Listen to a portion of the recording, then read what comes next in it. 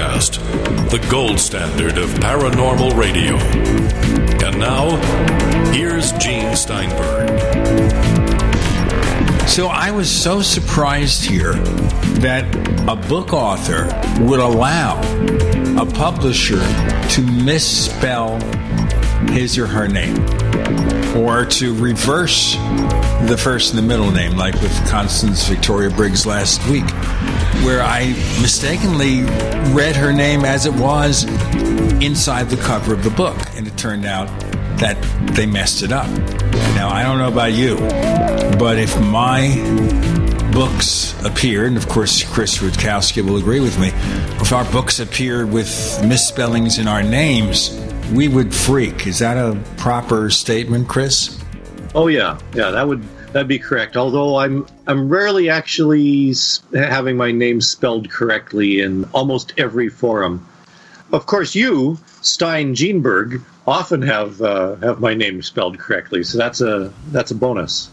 Yes, well, Mr. Karutsky, actually, I think we're the only forum that does spell his name correctly. Probably, yeah. Your middle initial's M, right, Chris? M for what? No, it's A. Oh, it isn't? Okay. Then I'm looking at a different Chris Rutkowski. There are actually 5 different Chris Rutkowskis who are in media. I'm just one of them. So what's your middle name, Chris? It's Anthony. Anthony. Okay, well, yeah, okay. I could see how people could get those two mixed up. Like with me, my first actual real legal name is Joseph.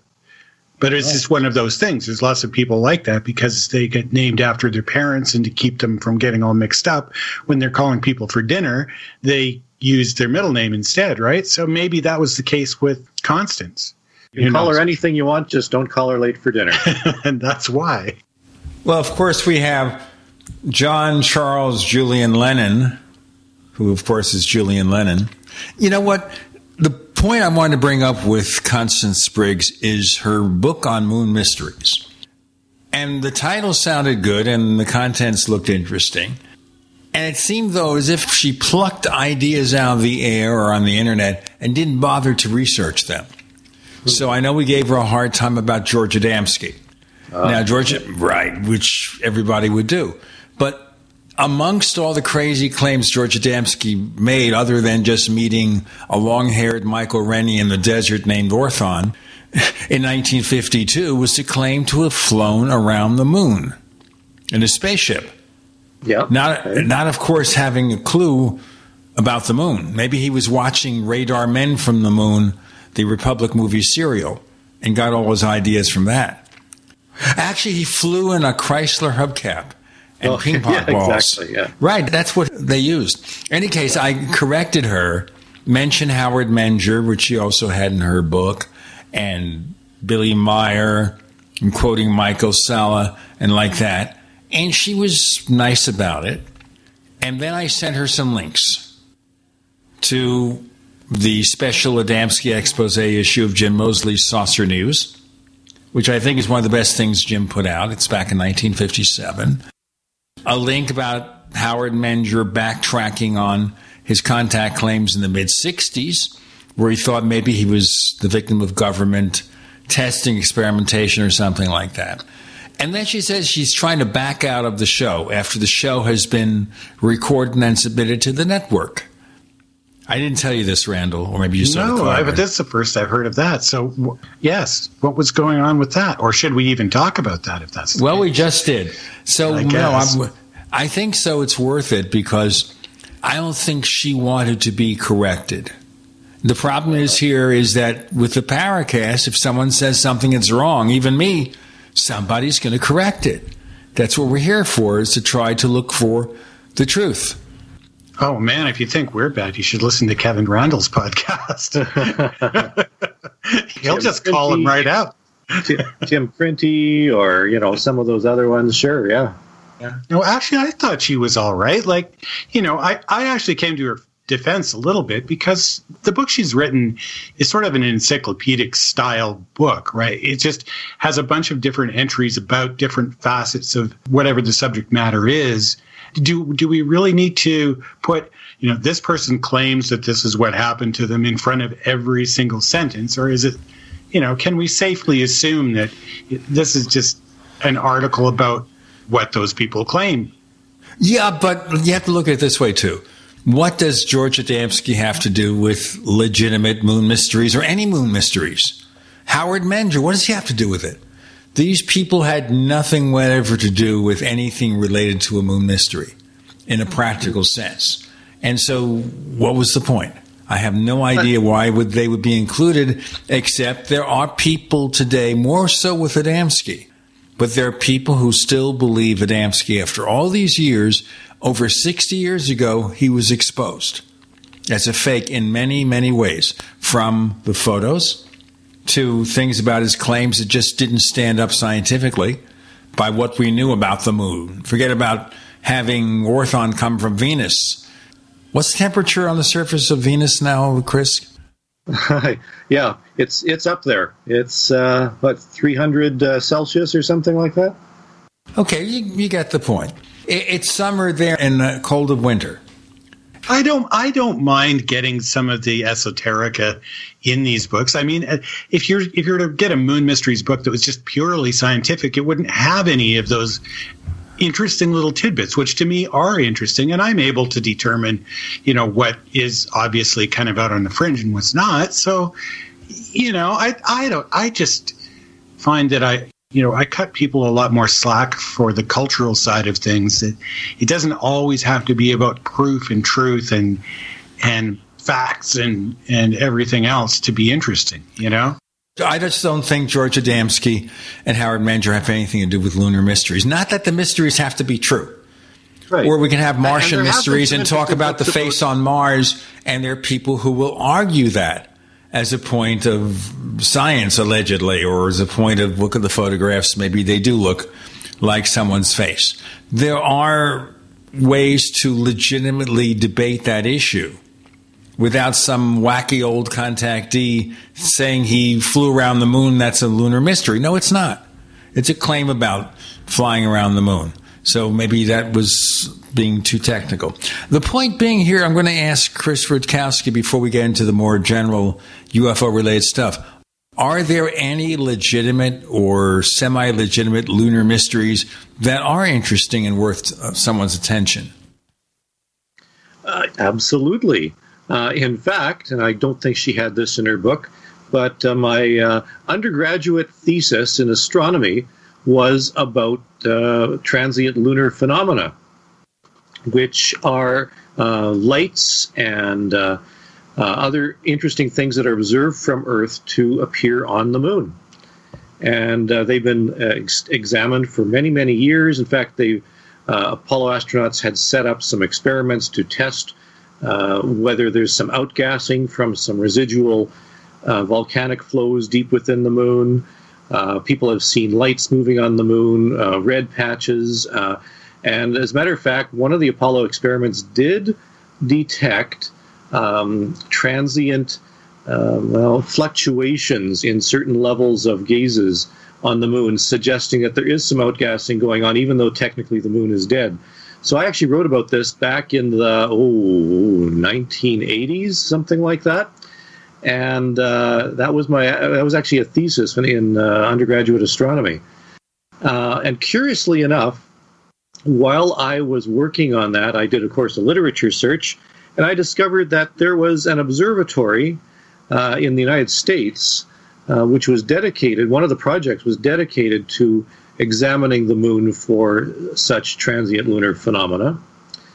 And the director of that particular observatory program was a fellow that I had heard of in other contexts by the name of J. Allen Hynek. We are going to have more with Chris Rutkowski. Gene and Randall, you're in the Paracast.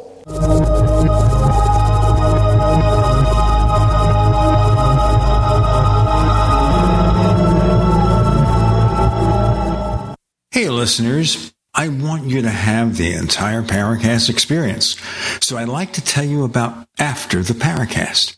After the Paracast is an exclusive feature for subscribers to the Paracast Plus. With After the Paracast, you never know what's going to happen next.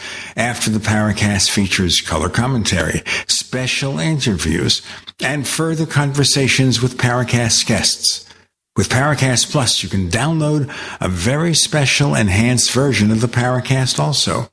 We do offer exclusive music, videos, and more features are coming. To get more info about subscribing, please visit theparacast.plus. Once again, theparacast.plus.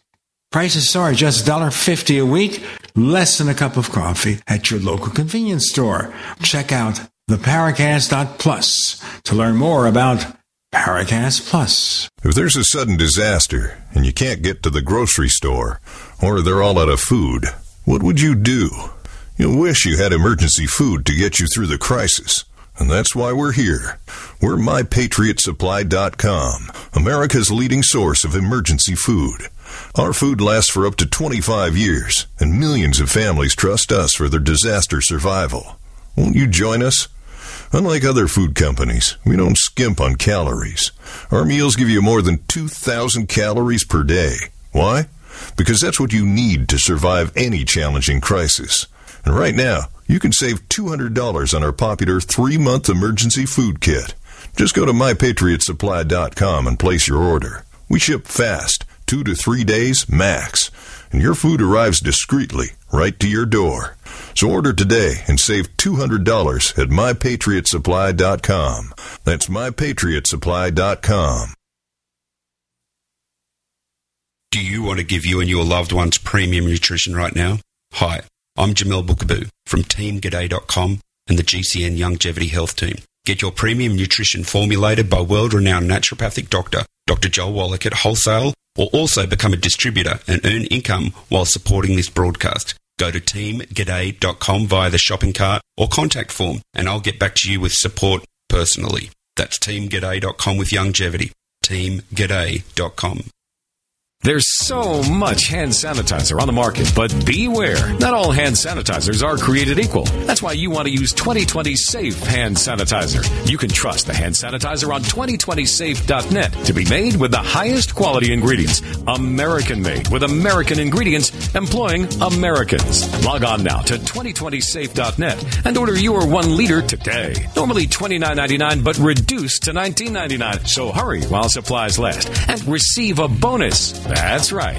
You'll receive a 30-count bottle of Immune Booster, a $39.95 value, free by using code GCN at checkout. Right now, click 2020safe.net. That's 2020safe.net to get our 1-liter bottle of high-quality hand sanitizer with your free bonus. A 30-count bottle of Immune Booster valued at $39.95. Remember to enter GCN at checkout, and the bonus is yours free. 2020safe.net. Hi, I'm Dan Pilla. I started fighting the IRS over 40 years ago when they tried to seize my mother's house. I sued the IRS and won. I beat the IRS then, and I've been beating them ever since. I wrote the book on tax debt settlement, and I've helped thousands of people deal with tax problems they thought might never be solved. I can help you too. If you owe taxes you can't pay, don't wait another day. There's no such thing as a hopeless tax case. Call 800-34-NO-TAX or go to my website, danpilla.com. That's danpilla.com, danpilla.com. We'd like to hear from you. If you have a comment or question about the Paracast, send it to news@theparacast.com. That's news@theparacast.com. And don't forget to visit our famous Paracast community forums at forum.theparacast.com. So the name J. Allen Hynek comes up in your research into lunar mysteries. Chris Rutkowski. Tell us more. Absolutely, yeah. And so he'd actually directed a program for observing the moon for unusual lights as an astronomical exercise. So that was very interesting that, in a way, he was doing an end run through scientific literature and research to study UFOs, not on Earth, but on the moon. So there are, in fact, a number of interesting lunar mysteries that continue to haunt astronomers. There's also another interesting mystery called mascons, mass concentrations that exist underneath the surface of the moon, which actually have to be calculated and understood when sending spacecraft and satellites to the moon, which they're going to be sending very soon, some more, because underneath the moon surface is not uniform basaltic rock or whatever. There's actually large quantities and large patches of very, very dense material. And this has to do with the way it was formed and perhaps the way that thing shifted around over the many millions of years. But if you actually send a satellite to orbit the moon in a circular orbit without taking into account that there's chunks of something under the surface that have a denser material that actually increase the gravity and decrease the gravity as you pass over, very soon, if you don't take that into account, the satellite will either spin off into space or crash into the surface of the moon. So there are, in fact, a number of very interesting mysteries that are associated with the moon, and there's a whole wealth of information to examine. What is your theory on how the moon was formed? There's been three main theories, but which one do you favor? Oh, that's an interesting question. I've enjoyed all the various ones about the fact that it sort of was spat out of the Earth, and it was formed at the same time at the Earth, and that something collided with the Earth. I suspect that it formed about the same time as the Earth, but by golly, it's really tempting to look at some of the other theories that have been proposed over the years, and I actually don't know which is the prevailing theory right now. I suspect it's the one that was formed at the same time, but I've seen some suggestion recently about a collision in space that resulted in the moon being created. Not necessarily a Velikovskian billiard ball kind of thing, but something that occurred nearby the Earth. So it's, there's still so much that we have to learn, and maybe some of the return trips to the moon to look for water and other minerals and things like that will help solve some of these mysteries. Now, early on, there were all sorts of theories about the backside of the moon being something really weird. What do we know about the backside of the moon today? Well, it's faced a lot more bombardment, and the lava flows are mostly on our side, the ones that's facing the Earth, and that's why all the large maria are on our side of the moon that's locked into orbit. And that attests to the fact that any incoming comets are going to be impacting the side of the moon that's not locked into facing the Earth. So there are some interesting effects there. Of course, there are a few maria on the dark side of the moon, but it's very, very much rugged, very, very much more cratered than we see where the lava flows on the Earth side. Aha! I think I just caught you in okay, dark side of the moon. Wasn't that a Pink Floyd album? Yes. And in that album, there's someone talking kind of in the background, and I believe he says something to the effect that as a matter of fact, it's all dark. It's all dark. It's right. All dark. Really, there is no dark side of the moon necessarily. I guess at some point or another there will be a dark side and a light side, but it's not like the side facing away from us is always dark. No. In fact, the moon, and there's no question that the sunlight falls on all parts of the moon. There are some interesting curiosity aspects to this, in that there's an effect called libation, so that the moon actually it's not exactly 50-50. You can actually see a little bit into the far side of the moon on occasion from one side or another, depending on how the libation effect manifests. So you can actually see, I think it's several degrees into the back of the moon from time to time. And some of the other interesting anomalies about the moon is that when I'm teaching some kids some basic astronomy, that the angular diameter of the moon is, of course, very, very close to the angular diameter of the sun. In fact, both can be covered up if you hold a simple aspirin or Tylenol or whatever you want to use at arm's length. Because when you ask people how big the moon is in the sky, people will say, sometimes they'll say dinner plate or baseball or something like that, or even a dime. But the reality is it's actually very, very small in angular diameter compared to anything else. And only looks big because of what's called the moon illusion, that it appears to be much larger in the sky because we don't have reference points. But when it's lower on the horizon, it's going to look much, much smaller, even though that's when it tends to get a little bit distorted. So there is a wealth of interesting things that can be discussed about the moon. Now, one of the theories early on, and this came from Major Keogh back in the 50s and others, is that maybe if ET were sending us flying saucers, they'd set up bases on the dark side of the moon, the back side of the moon, so we'd have real difficulty detecting them. Well, we're going to be setting up camp on the back side of the moon as well.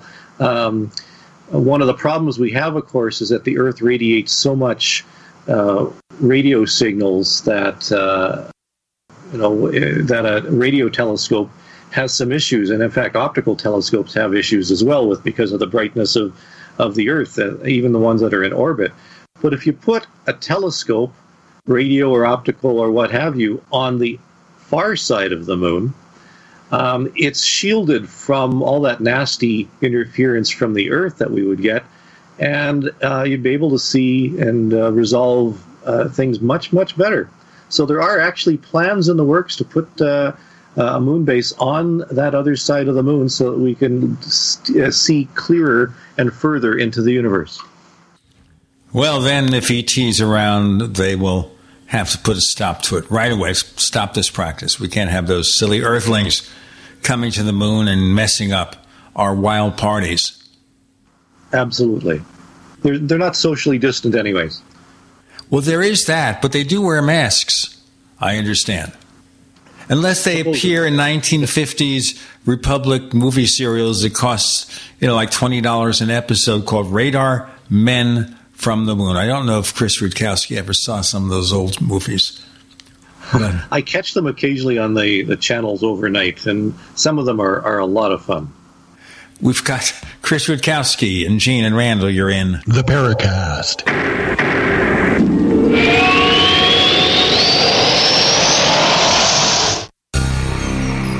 Thank you for listening to GCN. Visit GCNlive.com today. No other network provides the level of customer service we do. When it comes to radio advertising, we are your one-stop shop. And no matter how big or small your business is, we can help. Email us at advertise@gcnlive.com, and an experienced advertising executive will help you take the first step towards driving more customers to your business or website. Advertise@gcnlive.com. Easy, affordable, effective. Silver has always been nature's very own antibiotic, and only one system allows you to generate an endless supply of natural silver solutions. SilverLungs.com. You'll find no wild claims or pseudoscience, just a lifetime of nano-sized pure silver solutions. The Silver Lungs generator allows you to make your own, so stop paying for silver solutions. The unique lung delivery system targets respiratory infections where other silver solutions simply cannot reach. See the Silver Lungs generator and lung delivery system at SilverLungs.com. That's SilverLungs.com.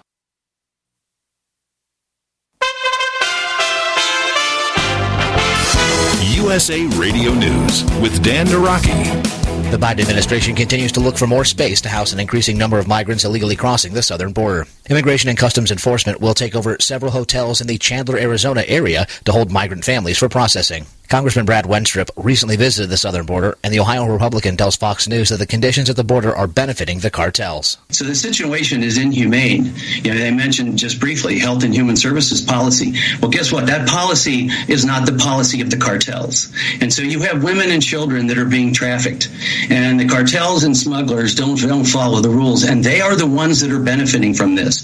The policies that have been put in place, we learned, are clearly benefiting the cartels, because not only are they making money by bringing people across, they're also making money because more of their drugs and weapons and things like that they smuggle. This is USA Radio News. President Biden's so-called border czar, Roberta Jacobson, says she's stepping down at the end of the month. USA Radio Network's Wendy King reports. She told the New York Times her position as border coordinator was temporary and was always planned to last only 3 months.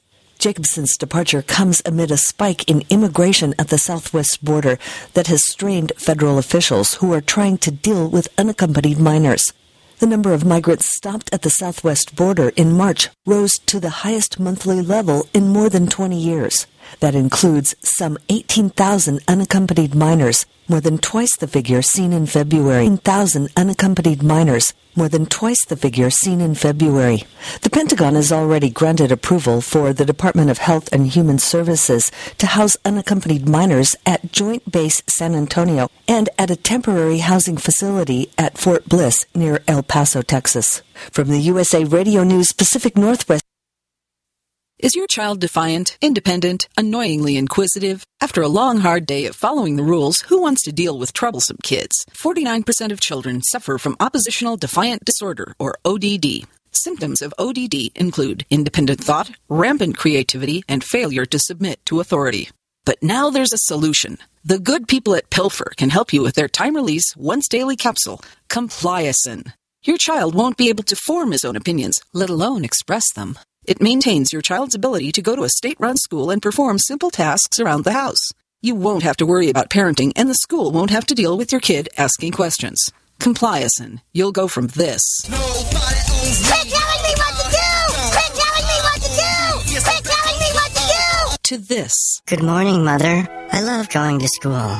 And this week we're learning all about how the government is our federal family and they're here to help us. Compliacin. Talk to your school psychiatrist and ask for it by name.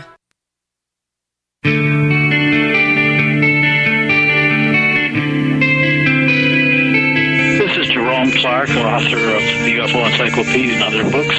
You're listening to the Paracast.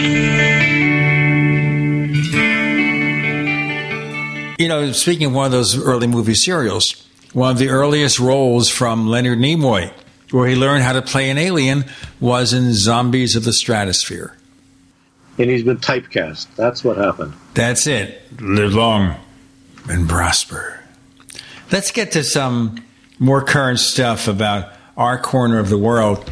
And I'll preface this by actually a newsletter I wrote that I'm sure Chris didn't read, but that's okay. I'll forgive him. And it was about recent positive statements from government officials about UAPs, UFOs. Now, one of them came from John Lee Radcliffe, former DNI, former congressman and director of national intelligence in the U.S., obviously about this Pentagon UAP task force and expectations, and something interesting is going on. He was quoted quite credibly. Problem, of course, with Radcliffe is that he is tainted politically, because he made some statements during the last administration when he was DNI about the Chinese being involved, key players in interference in the 2020 presidential elections. Only his intelligence people said no, it was Russia and Iran. So, you know, he kind of got himself mixed up in politics. And the question would be, therefore, why listen to him about UAPs if his other statements aren't quite so honest to come by? But we have other candidates. And I'm going to ask you about this, how much you watch the statements by politicos or people who've worked in government in the U.S. that are positive, like directors of the CIA. Now, you think if a director of the CIA says something that we should investigate UFOs, something positive, that's important, isn't it, Chris? Yeah, and I think when you have people in positions like that who certainly have access to more information than we do, and they suggest that there's something worth looking into in terms of UFOs, you tend to have to pay attention to that. Now, the trouble is that we don't know the context that they're giving this information. When you're looking at post-structuralism and postmodernism, it's all who's doing the talking, what's the motivation, why are they saying it, and what's behind it all. And we don't really know what's behind it all. We do know that there's a lot of interest for one reason or another, in objects that are buzzing or flying around certain military installations and certainly Navy vessels. In fact, just over the past little while, we've seen some photos and videos being posted about a number of approaches of UFOs to Navy vessels off the coast of California. And they seem to come from good sources. They were formally classified from what we know. They're attested to by a number of officials, but we don't know the context. Things can be released as formerly secret, and the photographs are verified that they're actual real photographs. But we don't know exactly what the context is because we don't have access to the entire batch of information that's necessary to properly evaluate. Now, and some of the stories are really a little tenuous. I mean, when Marco Rubio said that he knows that some of these ships are able to break the sound barrier without causing sonic booms and things like that. Well, that comes from hearsay. That doesn't actually come from documentation. So where's he getting his information from? And where's that person getting the information from? So there's a lot of questions that this information and these claims give rise to. And without the context, without all the information, they're really just second and third hand stories. So I think most people would really like to believe that this stuff is true. And people might have a lot of time and effort invested in the possibility that these things are true. But without any serious quantitative evidence, we really can't evaluate them. It sort of makes you shrug your shoulders and say it could be just one of those things. All right. With Senator Rubio, a Florida Republican, we can maybe look at political aspects to what he's saying, but where is the political demand to say something positive about UFOs? I don't think there are enough people in favor of UFOs in the United States for that to make a difference. I could see him making that statement because maybe it has some benefit. Maybe it helps his next campaign. I don't know. So there is that. And he, of course, was the acting head of the Senate Intelligence Committee when that provision was included in the defense authorization back in late 2020, where the UAP task force had to come up with a report in 6 months. But I'm looking at the statements, for example, from John Brennan, former head of CIA, R. James Woolsey Jr., also former head of the CIA. And their administrations are like 20 years apart.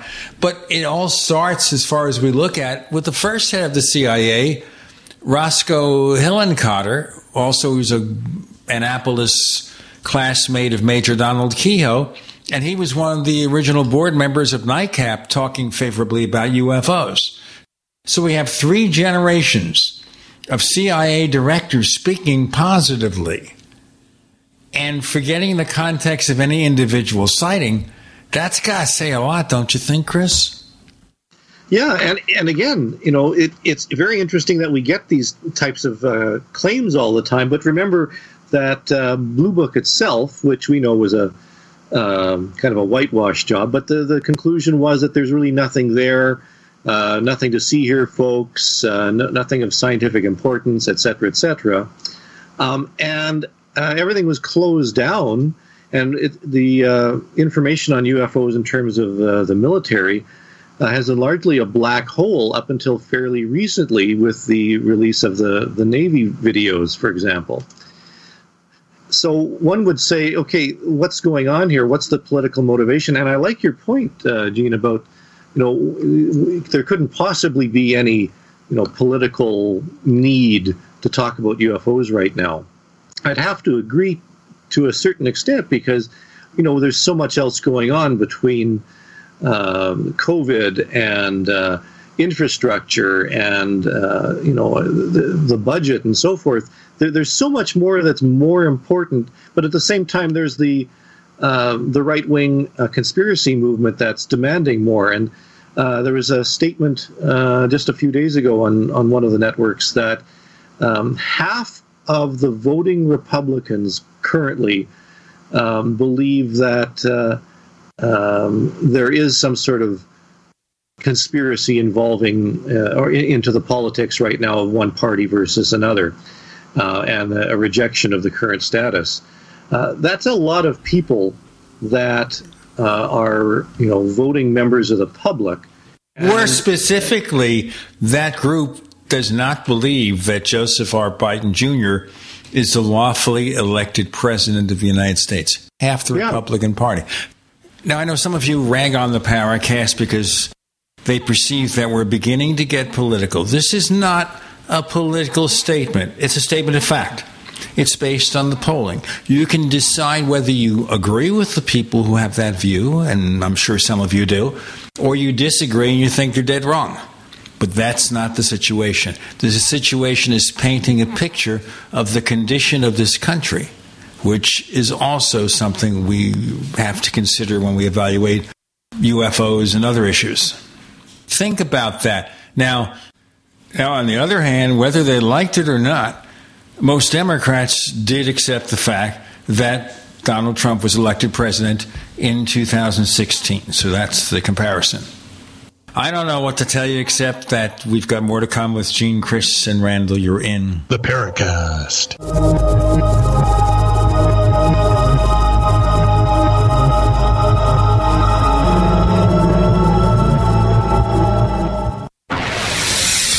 You are listening to GCN.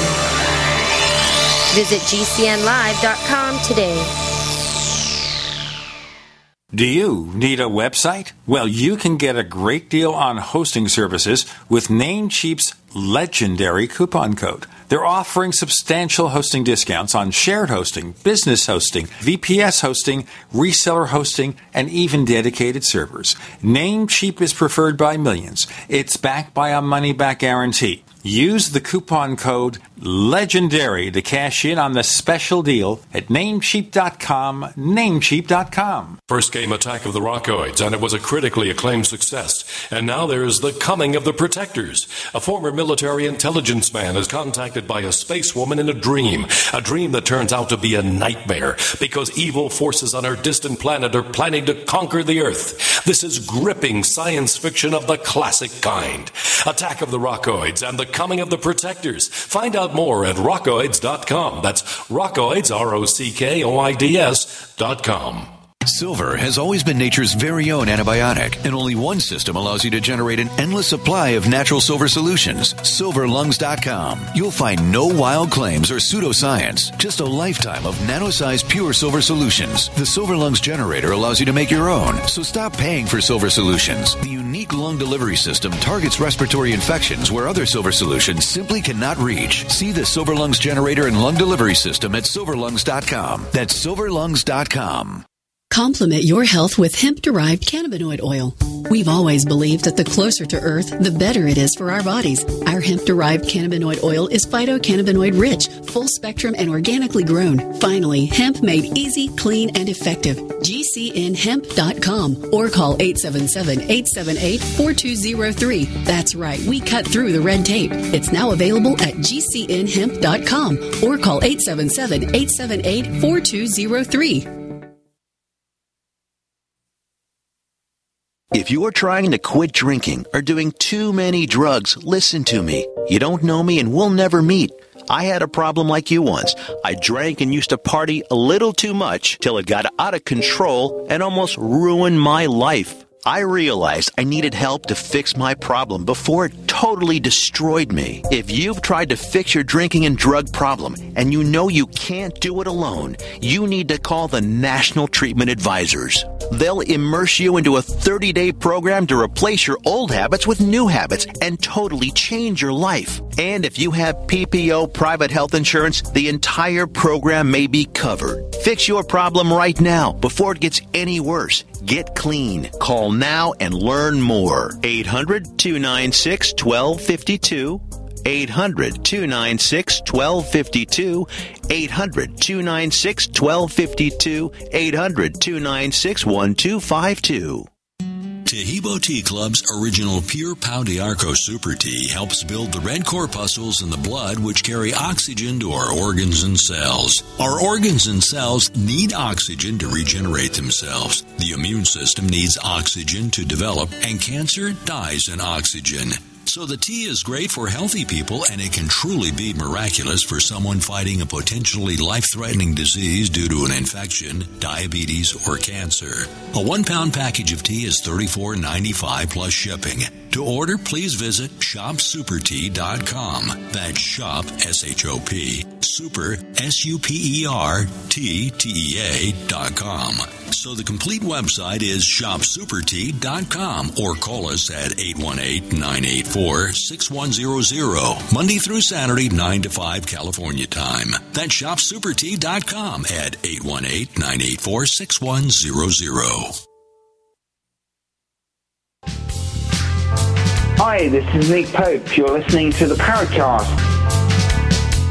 I think the point here is that, Chris Rutkowski, we have a situation here where in the U.S. we have tens of millions of people living in polar opposite realities. It's like the multiverse in the DC Comics universe. Hey, I like that. That's good. Absolutely. Yeah. Oh, yeah. People's worldviews. I mean, I think if we could actually, even the people that we tend to think more or less the way that we do, I think if we could actually be inside of their mind for even 10 minutes, we would realize just how different their worldview is from our own. Yeah, and I've spoken to a number of hardcore UFO fans and zealots over the past little while who have very, very strong political views that are at odds with a lot of other views. And yet they're really ardent about the whole UFO thing. So, how much does that play into belief? Interestingly, when I was doing my undergraduate work in astronomy, I did a minor in psychology. And I actually was allowed to do an experiment on belief in UFOs.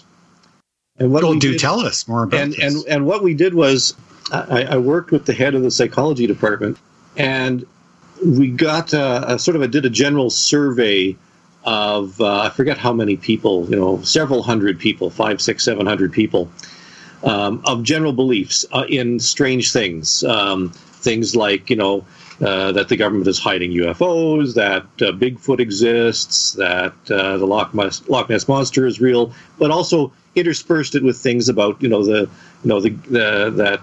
current government of the and in Canada of the province is incompetent, that food prices are controlled and regulated by a conglomerate, all that sort of stuff. And I think there was something like 50 questions, and we threw out all except the UFO ones and a few other ones that we kept in our back pocket. And so people either had to agree strongly that UFOs were real or disagree strongly that UFOs were real, divided them into two groups, and showed them a newscast that we prepared ourselves. It wasn't a real newscast, but it had actual newscasters who were on TV saying things like, this UFO video that you're about to see has been verified by the government and definitely shows an extraterrestrial craft. And then the alternate one was to say, this UFO video that was proposed to be an extraterrestrial craft is actually just a hoax and nothing to see here, folks.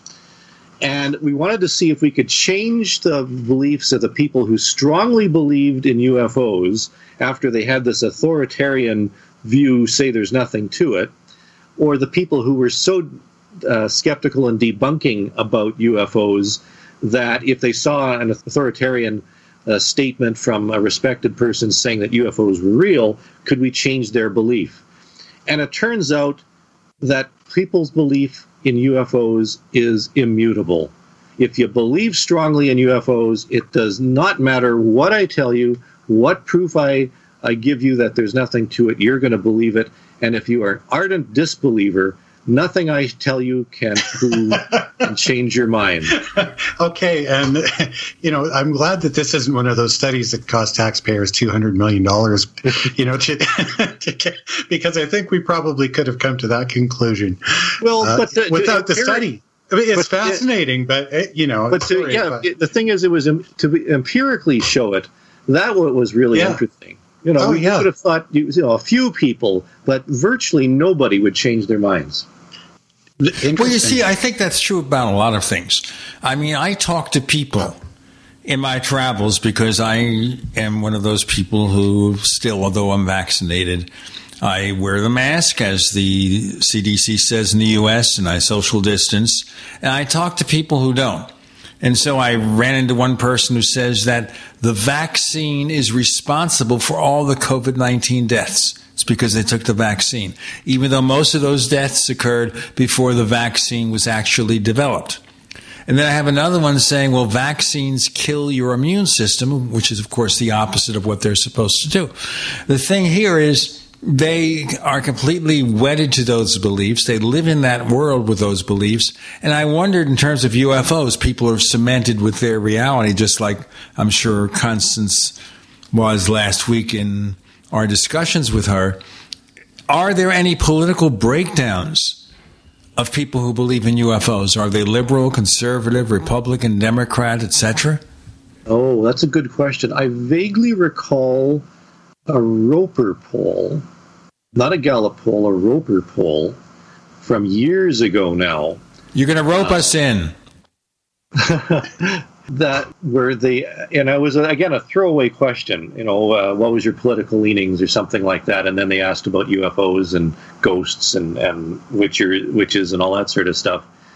And I don't remember what the breakdown was now, but it has been asked. The question has been asked in some polls from time to time, but I don't recall. I don't recall the results. I do recall, though, that there's been more than one of these studies, and maybe both you guys, maybe I'm off on this, and correct me if I'm wrong here, but whenever they've done these studies and looked at the education of the people involved, it's turned out that those who are favorable toward the idea of alien visitation tend to have higher educations. Yeah. Though that's been done. Yeah. I was thinking specifically about a political leaning, but the connection, between education, and then I know they've done some gender differences studies and demographics as to where geographic distribution, that type of thing. The polls are actually quite interesting, and we're probably due for another one. In fact, Gallup sometimes sneaks these things in unexpectedly. Got one. All right, here we go. Apparently here, and this was just a brief survey, this is the Public Policy Polling Survey. Roughly 21% of Americans believe aliens crashed at Roswell, but a sanity gap emerges when you take into account party affiliation. So this is back in 2013. 27% of Mitt Romney voters believe in the UFO cover-up, that's Republican, versus 16% of voters who backed President Obama in 2012. That, of course, the Democrat. Now, in the same poll, 13% of respondents believe that Obama is the Antichrist. Yeah. Oh, man. Yeah, well, Clinton, I mean, she was really kind of into the whole UFO thing, and I wonder how many people would have believed in UFOs who would have voted for her. Maybe a higher percentage there, because it was a fairly public, it was pretty much public knowledge, I think. Well, there are a lot of people in the UFO community who figured that Clinton was going to reveal all when she became president, and that even that she was going to come out with a statement, even just to sway voters to try and get people to vote for her. So I don't know. I mean, it's almost all presidents in their analyses were predicted to blow the whistle on the whole UFO thing. In fact, you would think that someone who was failing in the polls and possibly losing an election, if they really knew the truth about UFOs, they would pull it out as a wild card and reveal all, and that would certainly get more votes. So if that hasn't happened, then maybe there's nothing to show. Well, in the case of Clinton and Trump, through most of the campaign, she was ahead in the polls. Yeah. And I don't know that her statement that UFOs should be taken seriously and correcting the all-night talk show host saying, remember, it's UAP, not UFO anymore. Yeah. That of course, was the influence of John Podesta, I suspect. Right. Regardless, I don't think it made a difference. Number one, of course, because nobody asked Trump, hey, what do you think about Clinton talking about UFOs? And you'd think he'd say, well, crooked Hillary is a nut, and she falls over, and she's, you'd think he'd say something provocative, but they never asked the question. And he's rarely been asked about UFOs. And strangely enough, when he is, his response was relatively straightforward, which to me surprises me. Yeah. Well, it'll be interesting to see because Kamala is, of course, on the Senate Intelligence Committee, too, or was, before she became vice president.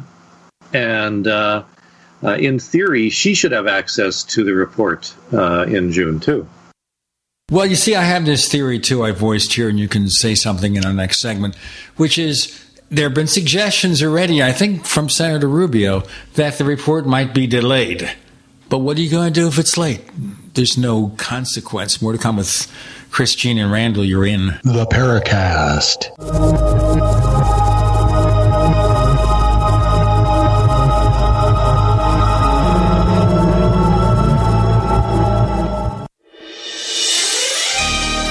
Thank you for listening to GCN. Be sure to visit GCNlive.com today.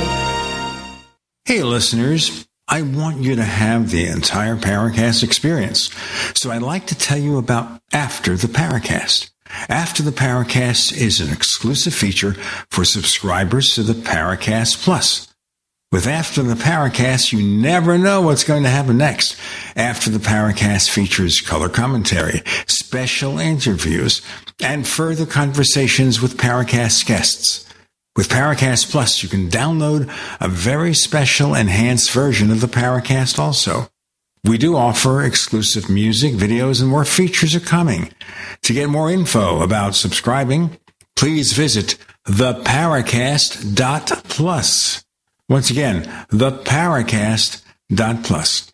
Prices are just $1.50 a week, less than a cup of coffee at your local convenience store. Check out theparacast.plus to learn more about Paracast Plus. Hi, this is Sophie Winnick, longtime distributor and user of Longevity products. In the last few years, my family went through a crisis. Everything else in my life, including my business, had to be put on the back burner. Thankfully, life is getting back to normal now. But the one thing I never had to worry about was my business and my monthly commission. I've been a distributor for Longevity for over 17 years, since before it was Longevity. And I've got to say, the most amazing thing about this company is the people. While my family was in crisis, other distributors stepped in and helped my customers, simply because that's what Longevity people do, even for people they don't know. For me, it has never been about getting rich. It was about a product I could stand behind, a company I could count on, and a monthly commission check that has never, not once, been late in 17 years. Longevity is truly a business for everyone, even people who have too much to do. I'm Sophie Winnick. I'm just like you. I have a real life, real ups and downs, but I know I will always have Longevity.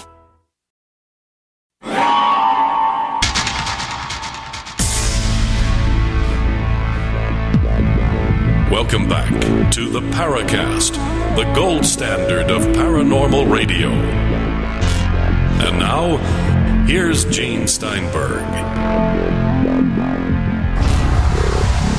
You see, that's the big thing about Chris Rutkowski. This report may come in June. Or it may be, hey, we need more time. But if they don't release the report, what do? Withhold the budget from them? Yeah, exactly. And let's say the report does come out on time. I mean, there's an out buried in the report that it may actually not contain details of cases if those particular cases are a threat to national security. And even if the report does come out, what remains unclassified may not be that interesting at all. Although I remember having a conversation with Paul Dean about this. Paul had a very good point that even if we don't have the actual cases, even if there's something like a statement to the effect of, in June of 2017, there were 43 UAPs reported by Navy personnel. That in itself is actually quite interesting, if it was actually contained in the intelligence report. And we have breakdowns for other months throughout the years. So it's very possible that the report, even if it's relatively censored and redacted, might have some interesting information in it. Now, of course, here, though, the other thing, and this goes back to our previous segment there, when you were saying, well, the military is, you constantly said there's really nothing to it, but really, they haven't really been saying there's necessarily nothing to it. They've always said it doesn't represent a threat to national security. Mm-hmm. Right? So it's not they're saying, it's not that there's nothing to investigate. It's that it's just not a threat. But then you start to look at, you've got these craft, whatever they are, that are approaching carrier groups and nuclear installations and various other military assets. And so you have to ask yourself, well, if that's the case, why aren't they a threat to national security? Well, and the one possible reason is because they know that they're not unidentified craft, that what is being perceived and photographed and reported by Navy personnel are the so-called drones and all that sort of stuff. That's one interpretation. If that is, then that's a pretty obvious one, and I don't think a lot of people would be very, very satisfied with that. But it does underlie a few interesting things in that in the United States, and this is where the difference is between the United States and Canada. In the States, the UFO problem was looked at as a defense and a security issue. In Canada, the Department of National Defense handed off UFO investigations to the National Research Council of Canada, which was basically the Smithsonian Institution for Canada, as a science issue. So the Canadian government wasn't looking at UFOs as a defense problem, but as a scientific problem. Yeah, Transport Canada had something to do with it for a while as well there. It was actually after the National Research Council. But yeah, it's a completely different viewpoint, so that the Canadian Department of National Defense could say, yes, we don't find it a security or defense issue at all, because they had already given it to the National Research Council. Now, what happened is, of course, is that the National Research Council of Canada handed it off as well, effectively, to Transport Canada. And actually, you may be hearing about this in the coming weeks. I know that there's some journalists poking around in terms of service reports and then CADOR's reports and things like that, reports of UFOs by pilots. Through Transport Canada, the issue becomes, well, what are the pilots seeing and why are pilots seeing UFOs? Of course, that's not a security issue either. It's not a scientific issue. It's a safety issue. Because imagine if pilots are reporting to see UFOs zip by their planes and they've got 300 or 400 passengers on board. That's an issue. If there supposedly is nothing there and the radar says there's nothing there and yet there's an object outside the cockpit window, that's an issue too, because does that mean that the radar is malfunctioning? And if radar is malfunctioning, that's a safety issue. So what could be is that the shifting around of departmental responsibility is shifted around in Canada. We can see it very clearly. Perhaps that's what's going on in the United States after Blue Book closed down, that nobody seemed to know what to do with it.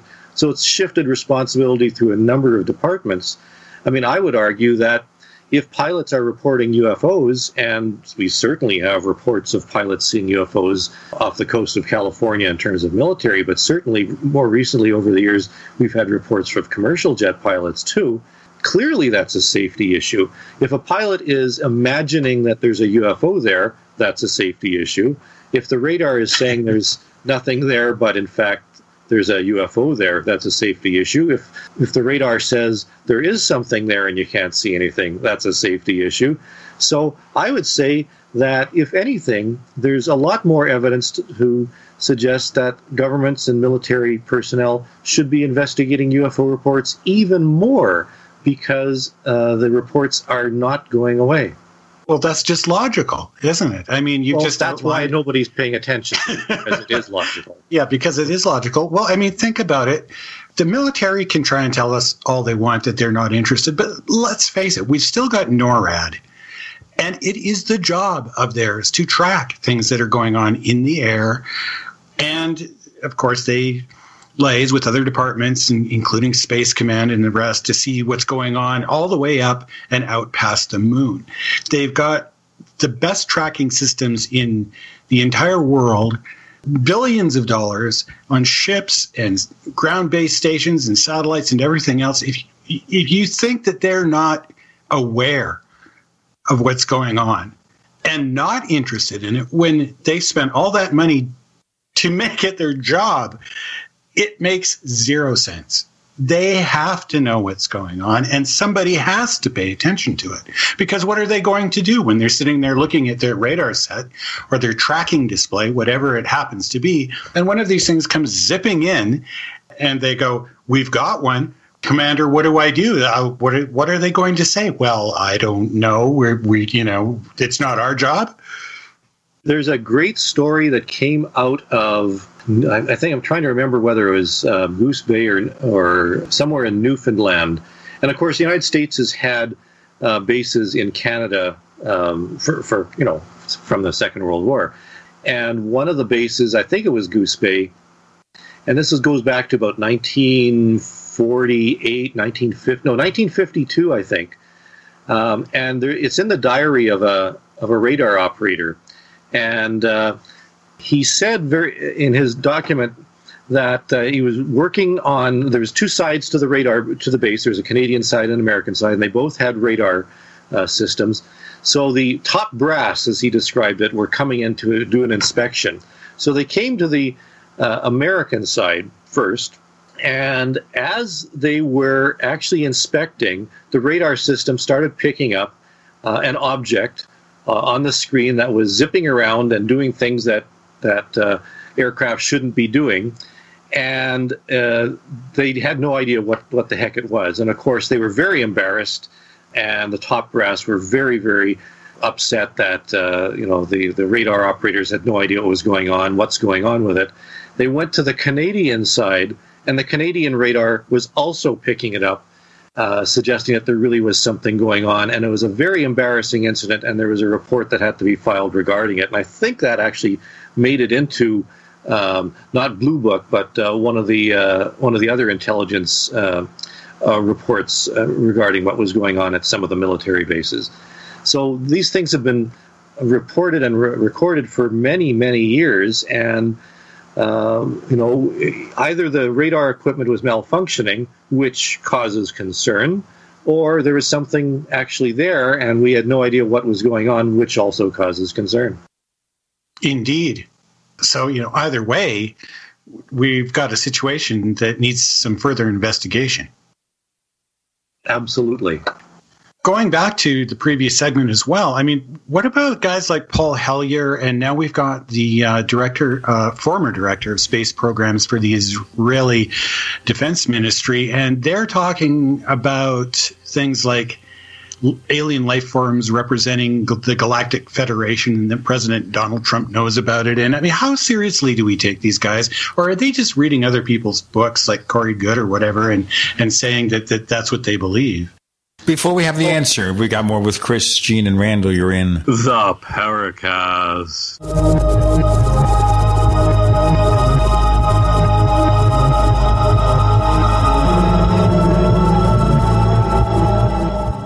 Hey, listeners. I want you to have the entire Paracast experience. So I'd like to tell you about After the Paracast. After the Paracast is an exclusive feature for subscribers to the Paracast Plus. With After the Paracast, you never know what's going to happen next. After the Paracast features color commentary, special interviews, and further conversations with Paracast guests. With Paracast Plus, you can download a very special enhanced version of the Paracast also. We do offer exclusive music, videos, and more features are coming. To get more info about subscribing, please visit theparacast.plus. Once again, theparacast.plus.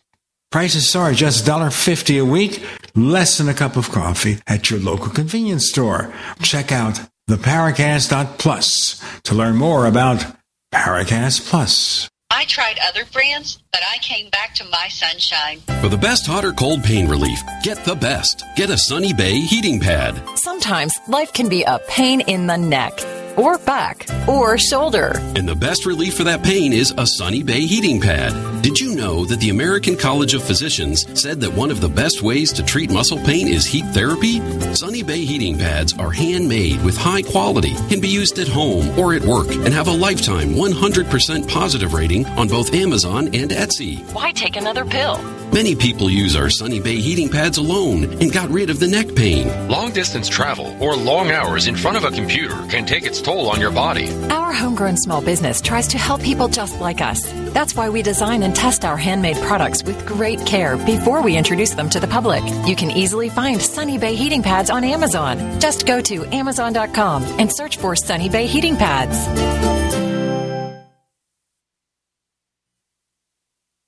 Do you want to give you and your loved ones premium nutrition right now? Hi, I'm Jamel Bookaboo from TeamGaday.com and the GCN Longevity Health Team. Get your premium nutrition formulated by world-renowned naturopathic doctor, Dr. Joel Wallach at wholesale, or also become a distributor and earn income while supporting this broadcast. Go to TeamGaday.com via the shopping cart or contact form, and I'll get back to you with support personally. That's TeamGaday.com with longevity. TeamGaday.com. Hi, Peter Vaccaro for ParanormalDate.com. Are you looking for love in all the wrong places? Now you have a chance to change that by signing up for free at ParanormalDate.com. This incredible dating site puts people of like minds together. People who are interested in the strange, the unusual, mysteries, ghosts, UFOs, and the afterlife, and so much more. ParanormalDate.com was developed for you, people seeking a viable alternative to the other dating services. You can join for free by going to ParanormalDate.com, and if you decide you like it and want to connect with people, use the code GEORGE for a substantial discount. Mark Rawlings, president of ParanormalDate.com, says so many people hunger to share their experiences about the paranormal, the unexplainable, or the afterlife, and so much more, and this is the source for them to meet and share that common interest. So sign up for free at ParanormalDate.com, ParanormalDate.com, and use the code GEORGE if you decide to connect with someone you like. Have you ever thought about turning your Glock, XD Family, or 1911 handgun into a semi-automatic carbine? It only takes about 30 seconds. The MacTech Carbine Upper is classified as an accessory and can be delivered right to your doorstep with no FFL or background check required. It's the world's most versatile pistol accessory. Build your custom upper today. Simply go to handgunconversion.com. That's handgunconversion.com.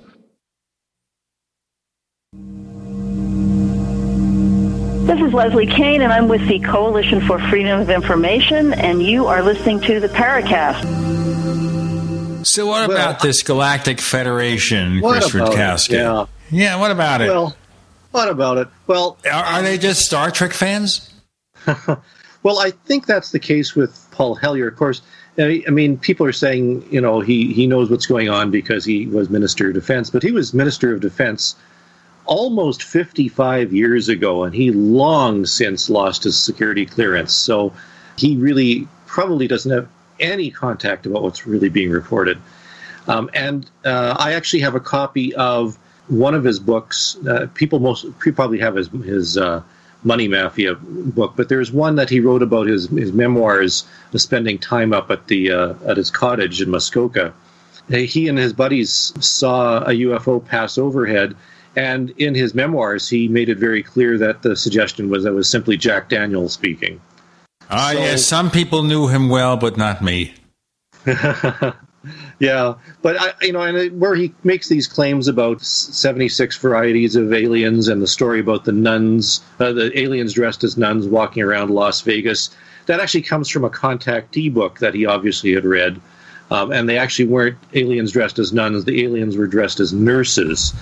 So they weren't dressed like Michael Rennie in a silvery suit. Yeah. Saying Klaatu Barada Nikto. Yeah. What about this Hayam Ashed character then? I mean, do we even know what his sources are? I've tried to find, but nobody seems to know. It was just this story that came out.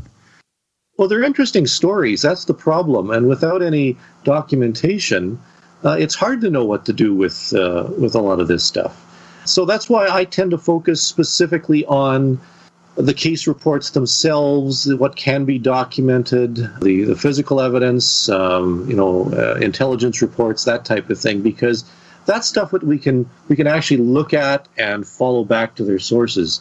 All these claims that have been floating around, and most UFO conferences are chock full of people who, claim to have inside information and tuning into the consciousness, and the Galactic Federation is telling us to shape up. I mean, it's all contactee stuff from the 1950s. In fact, the 1950s contactees, I think, did it a little bit better and in style. And seriously, you can actually match the wording almost exact between some of the 1950s contactees and what some contactees are talking about right now. Isn't it interesting here that you could repeat a hoax or something completely disproven from the 50s in the UFO field, or the 60s or whatever, in the 21st century, and people don't know? Because, the problem being that those who exposed these hoaxes didn't have the circulations or reach of the people who perpetuated them. I mean, that's right. I was mentioning, of course, George Adamski and Jim Moseley's special Adamski expose issue. Now, at the time he published it in 1957, maybe he had 1,000 or 2 readers.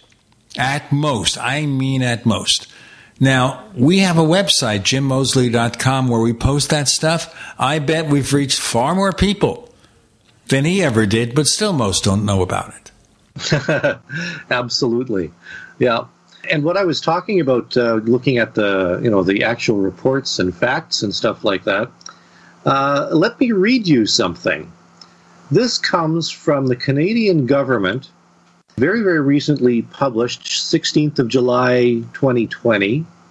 It has a discussion of something called pilot reports. And this is a sort of a manual for all pilots, commercial and military, in Canada. And it says very simply, pilots are requested to make the following reports in the interest of national security, meteorite research, and forest fire and pollution control. And the heading is called Service Reports, Communication Instructions for Reporting Vital Intelligence Sightings.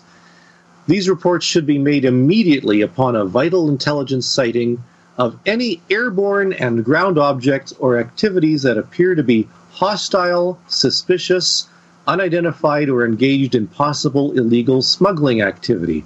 This sounds very, very important. Just imagine how important these things would be. And then it lists examples. Examples of events requiring service reports are, the first item listed, unidentified flying objects. Yeah, and we know that. We know that that's been part of it all along. And then yet they still say, well, no, it's not really of any interest to us. So we're getting mixed messages here. I'm looking at an article here from Sputnik. This is back from 2019. Nothing more to hide? Thousands of government UFO papers, sightings, photos to be made public in Canada. And it talks about your donation to the library, where they were at that time in the process of digitizing thousands of pages of information. How's that coming along, Chris? Well, funny you should ask. We actually have news. We're breaking news that the crowdfunding goal for that was $25,000. Today, we broke $28,000. Awesome. It is amazing the response that people are affording in terms of donating to this fund. And it's I'm greatly appreciative to everyone who's donating. And I actually spoke with the head archivist today, and they are, unfortunately, COVID had to shut down the archives because of you couldn't get in and do anything. The staff was laid off. Just an aside on that here, they closed down all the libraries, and I was doing some research on libraries and transmission of COVID-19, and there is a report from, there's an International Library Association, apparently, about libraries and the spread of COVID-19, and there has been zero evidence here in Calgary that anyone from the library or any library has in any way been responsible for the transmission of COVID-19 or spreading the disease. And the same from several other countries, and yet here we go, shutting them down. Just thought I'd throw that in there. Yeah. Yep, absolutely. But, I mean, the prospect for them starting to get back to the digitizing is very good. And among the cases, and then this sort of leads from my reading out the surveys, on, where is it now? November 22nd, 2016, a Porter Airlines de Havilland from Ottawa to Toronto reported flying by an unidentified object, not likely a balloon. I'm reading from Transport Canada. It was conducting the flight. It was on descent while passing through 8,300 feet, approximately 29 nautical miles east on the initial approach to Toronto. The flight crew noticed an object directly ahead on their flight path. The object appeared to be solid, approximately 5 to 8 feet in diameter and shaped like an upright donut. There appeared to be no relative movement, and the object was rapidly getting closer to the aircraft. The captain overrode the autopilot in order to quickly descend the aircraft under the object. The object passed slightly to the right and above the aircraft. There was no impact. Both cabin crew members were in the process of securing the cabin for arrival and were not seated. They received minor injuries when they were thrown into the cabin structure. The aircraft subsequently landed without further incident. We've got more to come with Chris, Gene, and Randall. You're in the Paracast.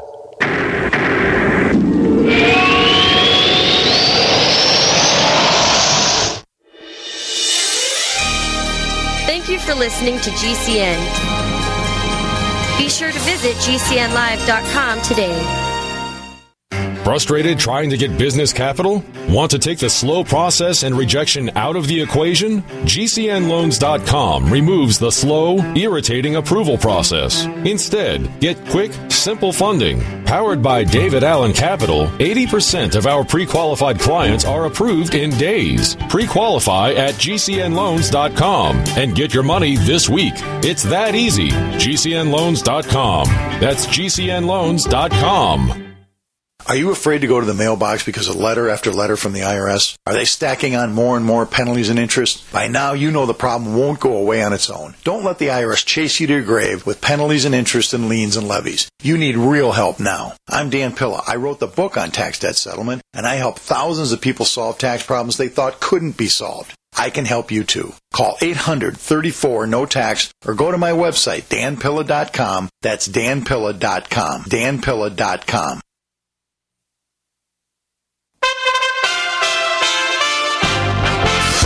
USA Radio News with Dan Naraki. Michigan is facing the worst current COVID outbreak in the country, adding nearly 7,000 new cases on Saturday in a dramatic rise from just 1 month ago, when new cases were averaging around 1,000 per day. Michigan Governor Gretchen Whitmer has asked the federal government for more vaccines, but is getting more people to administer the shots, as well as more testing capacity and treatment resources. Dr. Peter Hotez is the Dean of Tropical Medicine at the Baylor College of Medicine, and he tells CNN that with the B117 variant of the virus quickly spreading, the Biden administration may be holding back some resources it may need to allocate elsewhere if another hotspot flares up. So the question is Michigan just the tip of the spear and other states are going to follow? And I think that's why the Biden administration may be hesitant about throwing everything now at Michigan, because of the concern is then they'll just have to backpedal and go to the other states. You're listening to USA Radio News. A comment on a controversial topic from Joe Biden's past may come back to haunt him. Mike Fortier has the details. President Biden announcing Friday plans to form a committee to study Supreme Court reforms, including court packing. But in 1983, then Senator Biden strongly criticized court packing. President Roosevelt clearly had the right to send to the United States Senate and the United States Congress a proposal to pack the court. But it was a bonehead idea. It was a terrible, terrible mistake to make. Biden's criticism of court packing was also evident in 2005. He wanted to increase the number of justices to 15. Allowing himself to nominate those additional judges. Took an act of courage on the part of his own party institutionally to stand up against this power grab. White House Press Secretary Jen Psaki says the number of justices is just one aspect of reform the commission will look at. The Constitution doesn't say how many judges the court should have, but there have been 9 since 1869. From the USA Radio News Florida Bureau, I'm Mike Fortier. You're listening to USA Radio News. Get healthy, not high, with 100% pure CBD powerful natural pain relief from Veterans Vitality. GCN listeners, have you ever thought about how CBD may help you?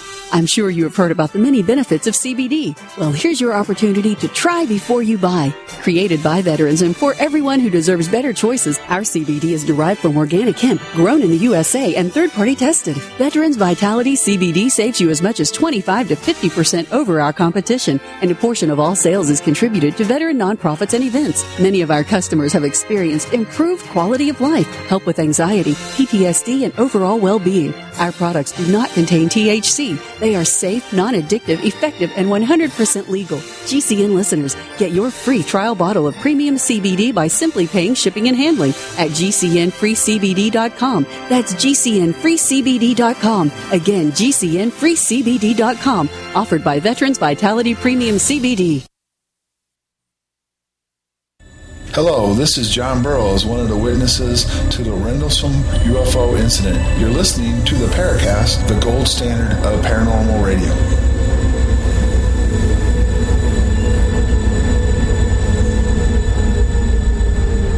Chris, we had to stop in the middle of that case so you can pick up where you left off. Sure. This was actually a recorded incident which caused injury to cabin crew on a commercial aircraft when a UFO was almost flown into. And we have the documentation. This was well documented, and this reminds me of some photos and videos that are being tossed around right now from the U.S. Navy down in the States, and they don't have any supporting documentation. All we have are the images that aren't very convincing at all. And yet here we have full documentation of something that was, in the words of the Transport Canada official, not a balloon, shaped like an upright donut that was right on the path of this descending aircraft, had to take evasive maneuvers, and almost caused a lot of injury. Did you say it in 2016? Yeah, November 22nd, 2016. And I'm just checking here, the time was 7:20 in the morning. So this is already daylight. And so they could see it well enough to determine that it wasn't a balloon. Well, if it wasn't a balloon, I'm not really aware of any other craft that would be shaped like that. No. So then what are we supposed to make of that? That exactly. All of these people were just hallucinating? Okay, this goes back to the first part, too, of our first segment, when you're saying, okay, well, we don't have any scientifically valid material evidence. Well, wait a minute. Why isn't that good enough? You know, and not only why isn't that good enough, why aren't hundreds of other cases that are just like it not good enough? Yeah, exactly. I mean, this is documentation. Here's a 2019, also in November, a Boeing 747 on a flight from JFK to Anchorage reported an object flying sporadically, estimated at 60,000 feet and moving at Mach 4. Details were passed to NORAD. We have this documentation. This is an actual UFO report on record through the Canadian government. Okay, well, I mean, in that case, moving at Mach 4... Not a lot moves at Mach 4. You have to give it that. Well, nothing civilian except for maybe SpaceX, but, unless it's doing some kind of maneuver, though, that is just way out of the ordinary. I mean, we still can't write off terrestrial technology for that, can we? No, but the point is, I think this sort of goes back to what we were talking about at the beginning. I mean, if this is what's being seen and experienced by pilots and being formally reported, because they're bound to do it because of the Transport Canada and the Canadian government's regulations, what else is going on that we're not aware of? Well, why do we hear about these cases in Canada and not in the United States? Well, that's a really good point, and that's how that article that I had referred to earlier started out. Nothing left to hide. Are we really sure there's nothing left to hide? I think there's probably a lot that's still out there that we haven't seen, and will probably. Well, I don't like to say this, but we'll never see it. Oh, you remember Philip Klass's curse? Remember? Tell our listeners. The curse of Philip Klass. Debunkers Philip Klass. Excuse me, let me make a sound. Okay. He cursed ufology before he passed away by saying that you will never get to the truth or find out the truth about UFOs. That's because he's fighting us from the afterlife. He is. He's reaching. It's proof actually of the afterlife because it's still going on. That is great. Well, okay, so those weren't part of the 2020 Canadian UFO survey, though, were they? These cases that you just brought up, were they? Or do you take into account historical events prior to the year that you're doing the survey, or? Actually, no. In fact, that's an outstanding issue that we're working on. That cases that come to our attention after the current year are not part of the Canadian UFO Survey. And that's actually caused issues because the classic case up in the Yukon, for example, was not actually part of the UFO Survey, where that giant mile-wide thing was hovering down the valley back in, what year was that now? Are you talking about Fox Lake? Fox Lake, yeah. Right, yeah. Yeah, that was actually not part of the Canadian UFO Survey because it was not actually reported until years after the fact. So we have that issue, but we're going back historically, and myself and a few others are going back historically to fill in the gaps and also look beyond earlier than 1989. Of course, the Canadian UFO Survey didn't begin until 1989. We're looking at what was reported in Canada before 1989 to try and get a better idea of what the UFO phenomenon really looked like in terms of the years after 1947. So we're starting to fill that in.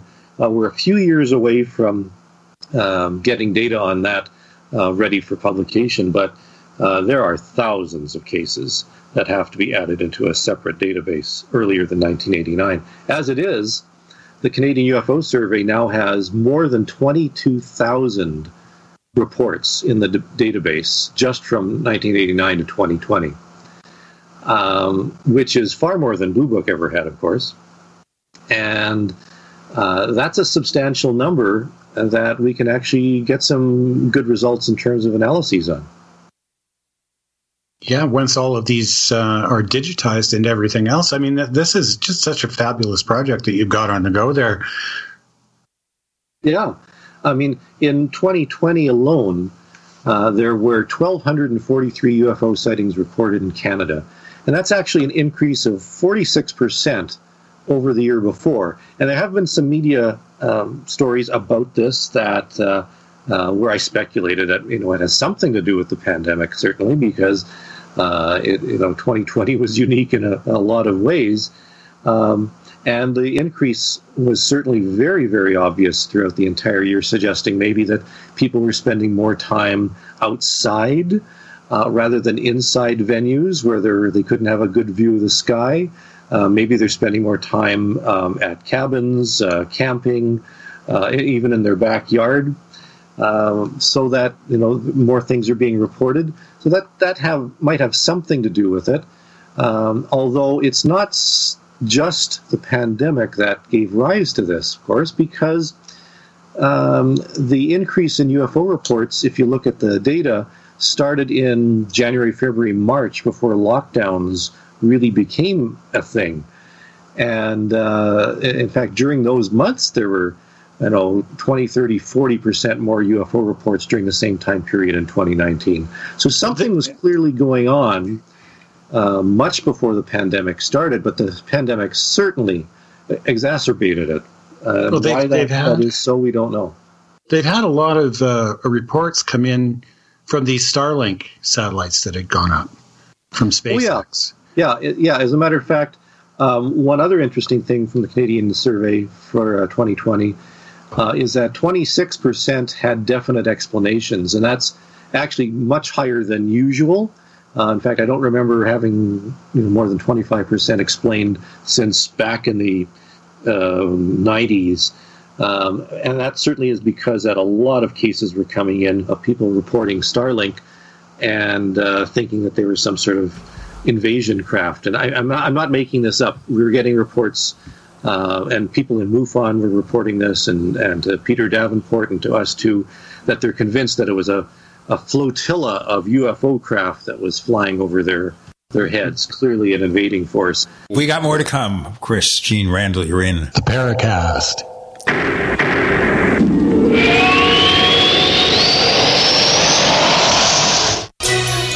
Thank you for listening to GCN. Visit GCNlive.com today.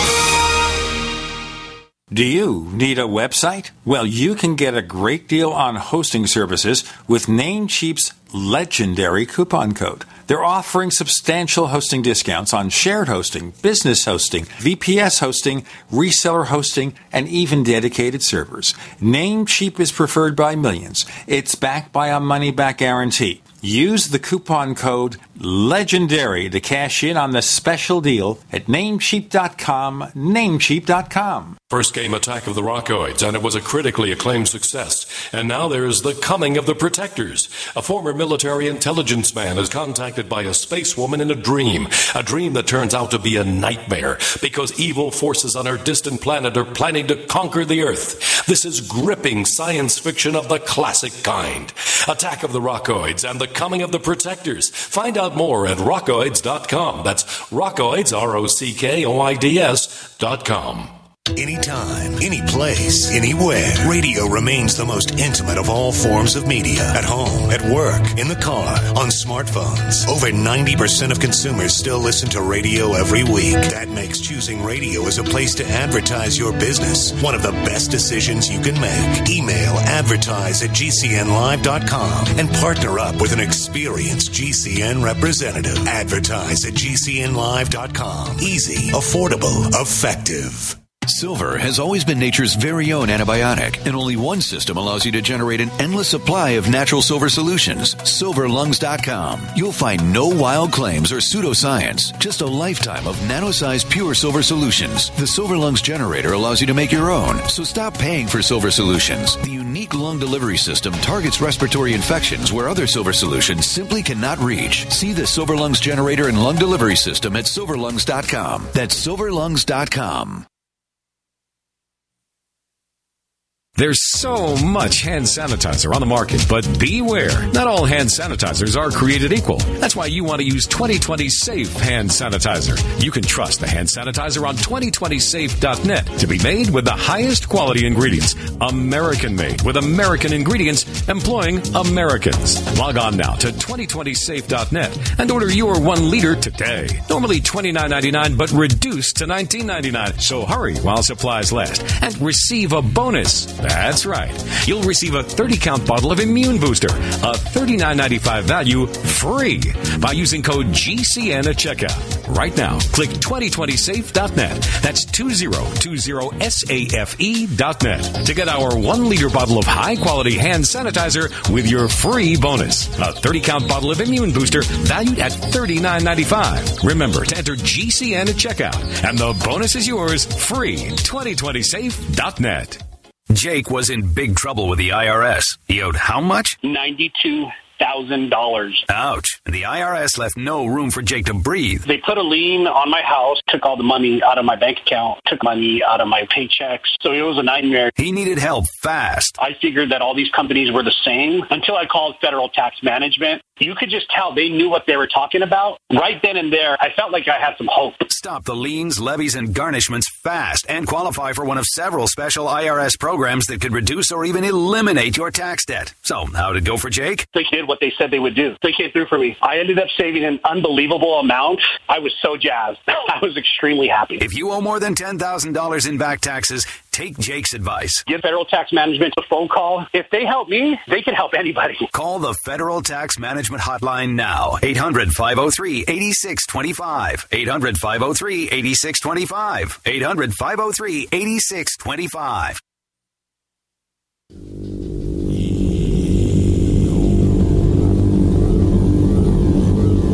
This is Jacques Vallée.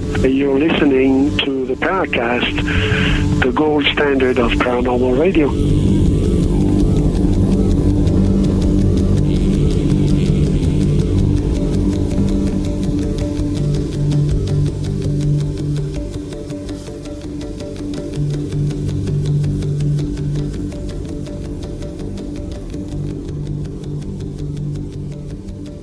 Now, for those who say, Starlink, what's that? That's Elon Musk's company. Designed to set up a network of relatively low-orbit satellites, correct me if I'm wrong, that will blanket the world with internet access, with an emphasis in rural areas, because right now, in the U.S. especially, like a third of the country doesn't have adequate broadband. So they're in the beta stage. I mean, literally speaking, you could buy Starlink today, but they send up like 60 satellites at a clip, and supposedly this was causing havoc for astronomers, being misidentified as UFOs and everything. I understand, Chris Rutkowski, they've made a change in more recent satellites so they don't gum up the works. Am I wrong? Well, they've done a few things. They've actually started orienting the satellites a little bit differently. They're trying to experiment in different orbital dynamics. They are messing up some exposures of the night sky from some deep sky observers. There's no question of that some astronomy photographs are going to be affected. But it is interesting that the end goal, and you mentioned that it's in beta stage. I actually know a few people who already have Starlink as their internet provider. It's a little expensive right now because it's in beta, but their bandwidth and their download and upload speeds are tremendous. And you mentioned the United States. Well, in Canada, it's even more a problem because of the remoteness of communities. But there are a number of First Nations communities and northern communities that are already tuned in and turned on to the Starlink systems right now, and they have internet access for the very first time, and in many cases they have better internet access than anyone in New York or Chicago. Right now the basic offer is $4.99 for the dish or interface, which is actually less than they pay. I think they pay quite a bit more, and $99 a month US for the service. If you go to Starlink.com, we're giving them a free ad. You do it. Now, the service can vary because it's still beta, but you can get up to 200 or 300 megabits download and 10, 20, 30 upload. Pretty decent speeds. But again, it's beta, so you may lose service for a time. The goal is to put up to like 12,000 satellites, but for that they have to get permission from the U.S. government and their politics there. Like Dish Network doesn't want them to do it. Yeah, I mean, there's a lot of issues here, but in terms of the long game, I mean, to have internet service literally anywhere around the world, that's certainly something. We can't get cell service anywhere in the world, so to have internet service throughout the entire world, it's a very interesting project. Yeah, especially in light of surveillance capitalism. I mean, this takes Big Brother to a whole new level on the other side of the equation, right? I mean, it sounds wonderful, but we're literally going to have these satellites orbiting over our heads all the time, watching us. I mean, it sounds great on one side of but they don't have cameras on board though. Or do they? Are we sure of that? Oh, yeah. Here's another one. I don't know if you know any more about this than anybody else, Chris, but you've probably heard of the Breakthrough Listen Candidate 1 signal that they detected from Proxima Centauri. Now, they're sort of assuming cautiously now that, it's probably some kind of interference, and yet they haven't found any source of the interference yet. And all of their procedures that they go through to try to rule that out have so far indicated that this signal did come from Proxima Centauri. What do you think about this? Well, what happens usually with these things, and I think the WOW signal went through a period like this as well, where they ruled out as much as they can, and it turned out it was somebody's microwave or something like that was setting it off. I suspect that. Do you mean then? Excuse me. Do you mean then that what happens in Proxima Centauri stays in Proxima Centauri? I would hope so. Well, this it's still quite fascinating to me because they're saying, well, it's probably interference, but I mean, have you heard anything more? I mean, they were supposed to be putting out a paper or something, but a lot of it has just been surprisingly really, really quiet. Like they just, I don't know. Have you heard any more about it than that? I haven't heard any more. I mean, there's a lot of crunching that has to be done, and from a scientific perspective, you want to really, really make sure that what you've got is something bona fide. I mean, we saw the big kerfuffle over Avi Loeb and his paper on Oumuamua. Yeah. I mean, and of course the other set of papers that came out after it that showed that, well, maybe it really was a chunk of asteroid or something. So you have to be really careful, and it may take years for some of this stuff to come out.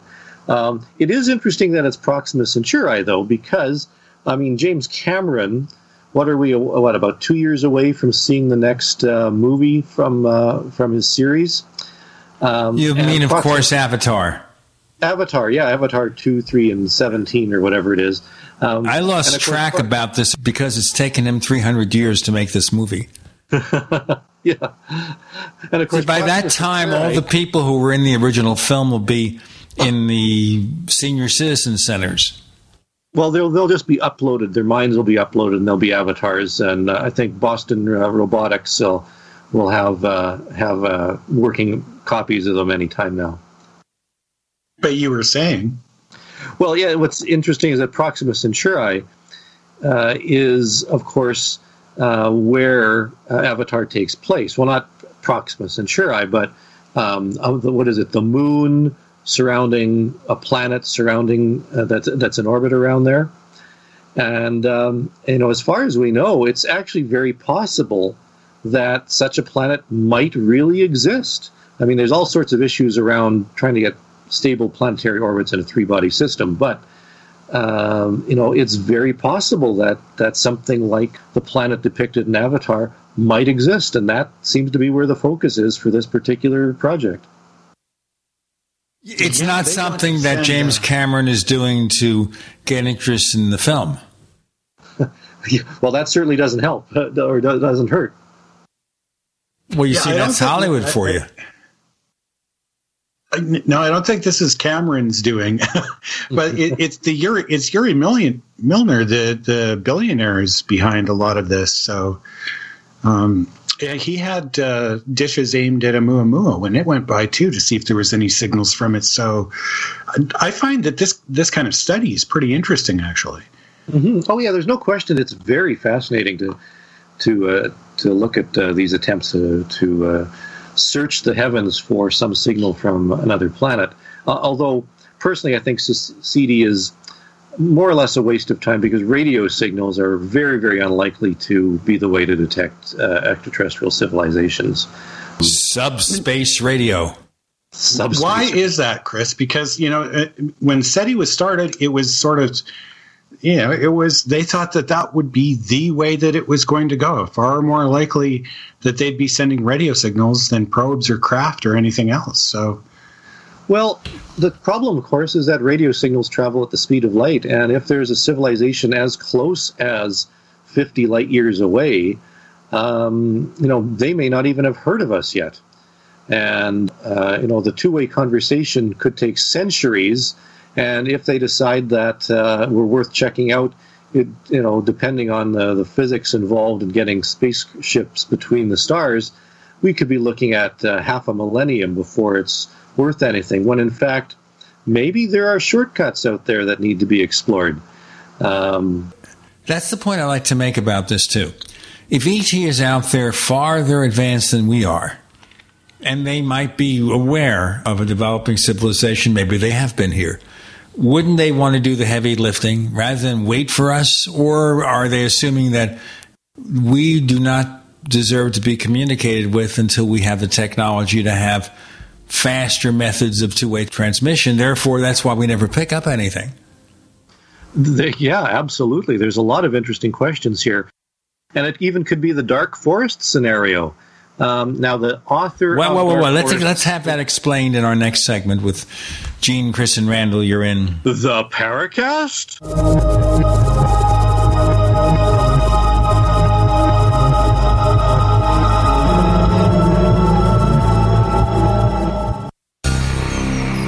Thank you for listening to GCN.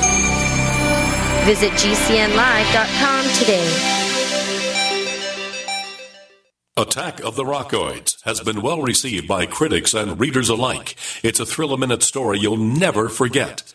A former U.S. military intelligence officer is haunted by intense dreams about a beautiful woman pleading for his help after a terrible battle in outer space. But the dreams turn out to be true and thrust him into a telepathic love affair with a woman whose faraway planet is intent on destroying the Earth. And now the gripping tale continues in The Coming of the Protectors. It's the second book of the Rockoids trilogy, a galaxy-spanning adventure that pits our hapless heroes against powerful, fanatical enemies that threaten the lives of freedom-loving beings everywhere. Attack of the Rockoids and The Coming of the Protectors. Classic science fiction at its best, available now. For more details, visit rockoids.com. That's ROCKOIDS.com. You hear the headlines. You know health insurance is a real mess right now. Premiums have skyrocketed, and in most cases, you're stuck with your plan until open enrollment. But there's a government rule that allows you to qualify for lower health insurance rates if your life has changed. That means if you've changed jobs, if you're having a child, if you're getting married, if you're getting divorced, even if you run a small business or you're self-employed, this law may qualify you to get lower health insurance rates. Call the Health Insurance Hotline today. Learn how this 10-minute call can help you get lower health insurance rates. This is a free service to help consumers learn the laws to help them qualify for lower health insurance rates. So call right now to learn more. 800-670-0946. 800-670-0946. Call 800-670-0946. 800-670-0946.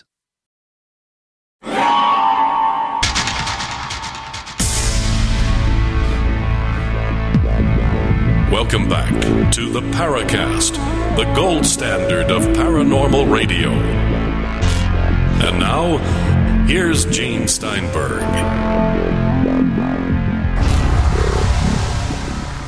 Chris Rutkowski, what scenario are we talking about? The Dark Forest, a science fiction book. It's actually part of a trilogy by the Chinese science fiction author whose name escapes me, but you're Googling it right now, so you're going to tell us. And it's an explanation as to why we haven't had contact with extraterrestrial civilizations right now. And the general summary is that there are aliens out there, but they're hiding among the stars, not making themselves known, because basically there are threats involved, that we could be a threat to them or they to us. And if you make yourself known, you are in danger of attracting undue attention. So you hide in a dark forest amongst all the trees so that people know that you might exist but won't know exactly where you are. It's an interesting explanation as to why we just have the Fermi paradox, which asks, where are they anyway? that they're actually out there, but nobody really wants to take the first step in calling attention to themselves. Okay, but if they're coming here in their flying saucers, once again, you have to wonder here, what are they doing and why are they playing cat and mouse? Why just be seen occasionally, allegedly interact, or be seen at closer range, but most of the time they're not in any way that we communicated with. Maybe we're not ready again, or they have, of course, the big conspiracy theory.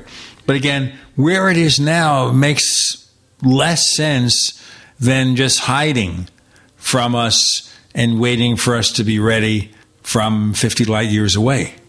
Yeah, and of course, that's the problem, that we're assuming that all the UFO reports really do represent spacecraft that are buzzing around us. But as we've found from the Canadian UFO Survey, very, very few cases are actually in that category. That the vast majority have explanations, there's insufficient information, there are the occasional hoaxes sprinkled in there. They have some of possible explanations.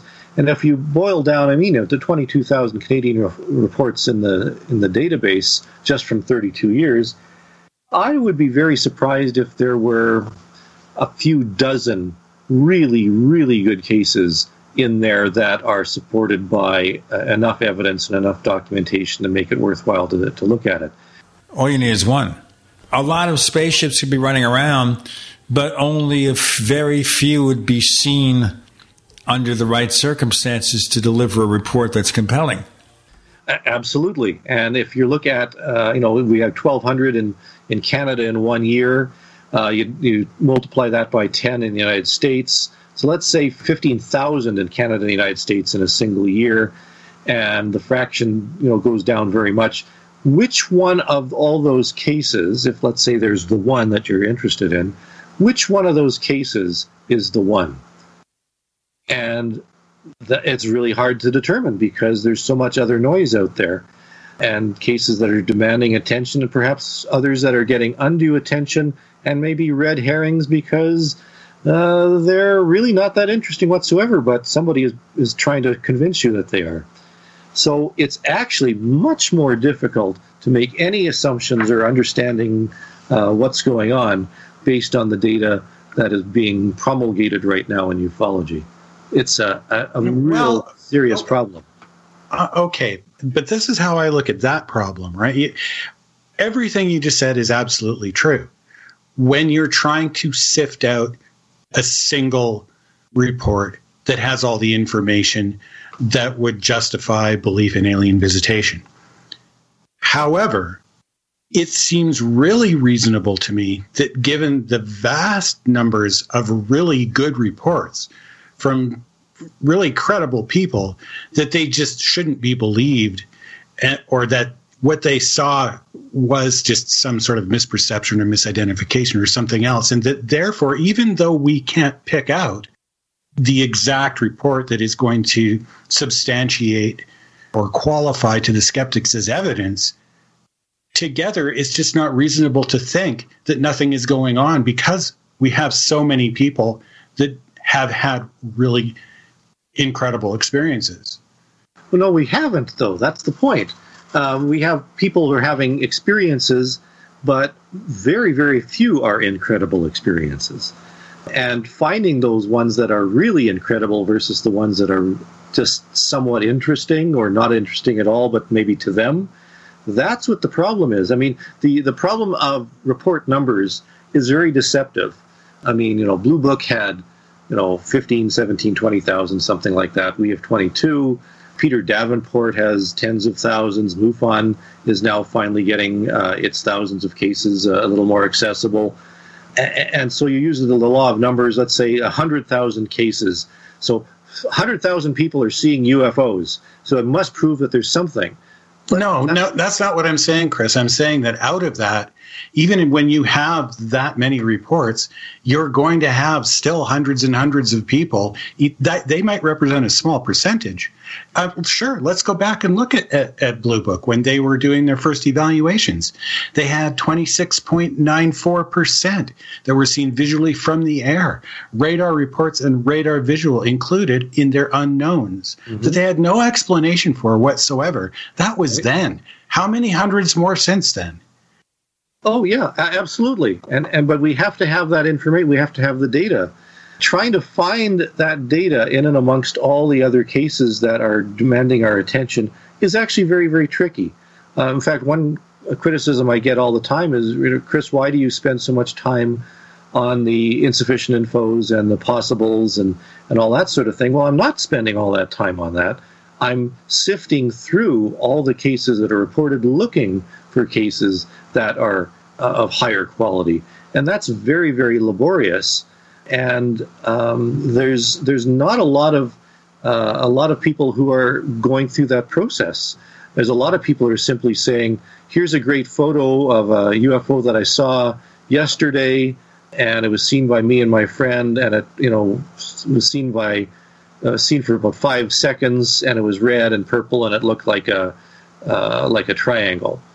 Well, that's interesting, but it's not the type of case that is convincing enough to say we've got some serious data here that we can use to extrapolate and try and understand what the UFO phenomenon is. There's this. I completely agree with what you're saying. Okay, when it comes to data, I'm not understanding it.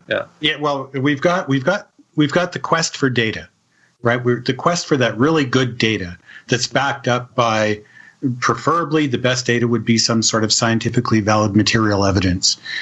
And then we've got the other just sort of hearsay and stories, and we saw some vague light off in the distance, and that was reported as a UFO, which has never been what the definition of a UFO is in the history of ufology, right? But just below that, before you get to that set of reports where they're backed by, say, radar visual and everything else, we have a lot of people in terms of just numbers, not percentages, but numbers, where they have seen a craft, in some cases during the daytime, with other people, that is configured like your classic saucer or a triangle, behaving in ways that no known craft that we can make possibly can.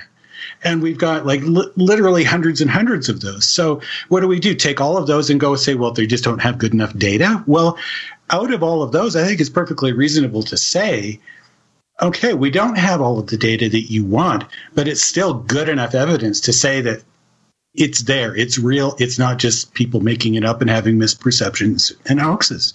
And I think, and I agree with you, my only comment is the actual number of cases like that are a lot smaller than most people think. In fact, a number of people, Isaac Coy and Paul Kimball and people like that, have made lists of the best UFO cases on record.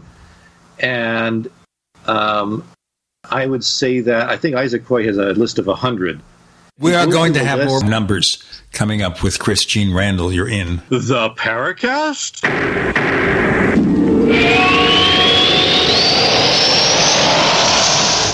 Do you need a website? Well, you can get a great deal on hosting services with Namecheap's legendary coupon code. They're offering substantial hosting discounts on shared hosting, business hosting, VPS hosting, reseller hosting, and even dedicated servers. Namecheap is preferred by millions. It's backed by a money-back guarantee. Use the coupon code LEGENDARY to cash in on the special deal at Namecheap.com, Namecheap.com. First came Attack of the Rockoids, and it was a critically acclaimed success. And now there's The Coming of the Protectors. A former military intelligence man is contacted by a space woman in a dream that turns out to be a nightmare because evil forces on her distant planet are planning to conquer the Earth. This is gripping science fiction of the classic kind.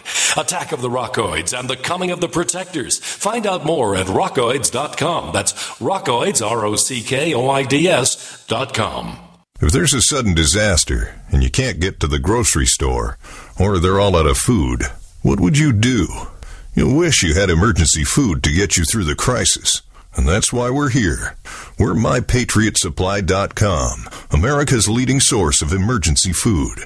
Our food lasts for up to 25 years, and millions of families trust us for their disaster survival. Won't you join us? Unlike other food companies, we don't skimp on calories. Our meals give you more than 2,000 calories per day. Why? Because that's what you need to survive any challenging crisis. And right now, you can save $200 on our popular 3-month emergency food kit. Just go to MyPatriotSupply.com and place your order. We ship fast, 2 to 3 days max, and your food arrives discreetly right to your door. So order today and save $200 at MyPatriotSupply.com. That's MyPatriotSupply.com. No other network provides the level of customer service we do.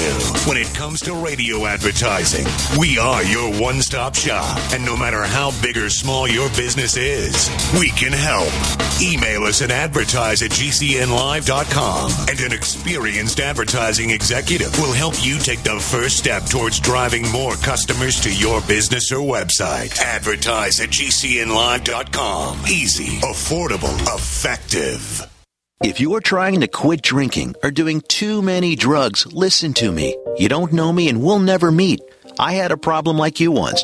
I drank and used to party a little too much till it got out of control and almost ruined my life. I realized I needed help to fix my problem before it totally destroyed me. If you've tried to fix your drinking and drug problem and you know you can't do it alone, you need to call the National Treatment Advisors. They'll immerse you into a 30-day program to replace your old habits with new habits and totally change your life. And if you have PPO private health insurance, the entire program may be covered. Fix your problem right now before it gets any worse. Get clean. Call now and learn more. 800-296-1252.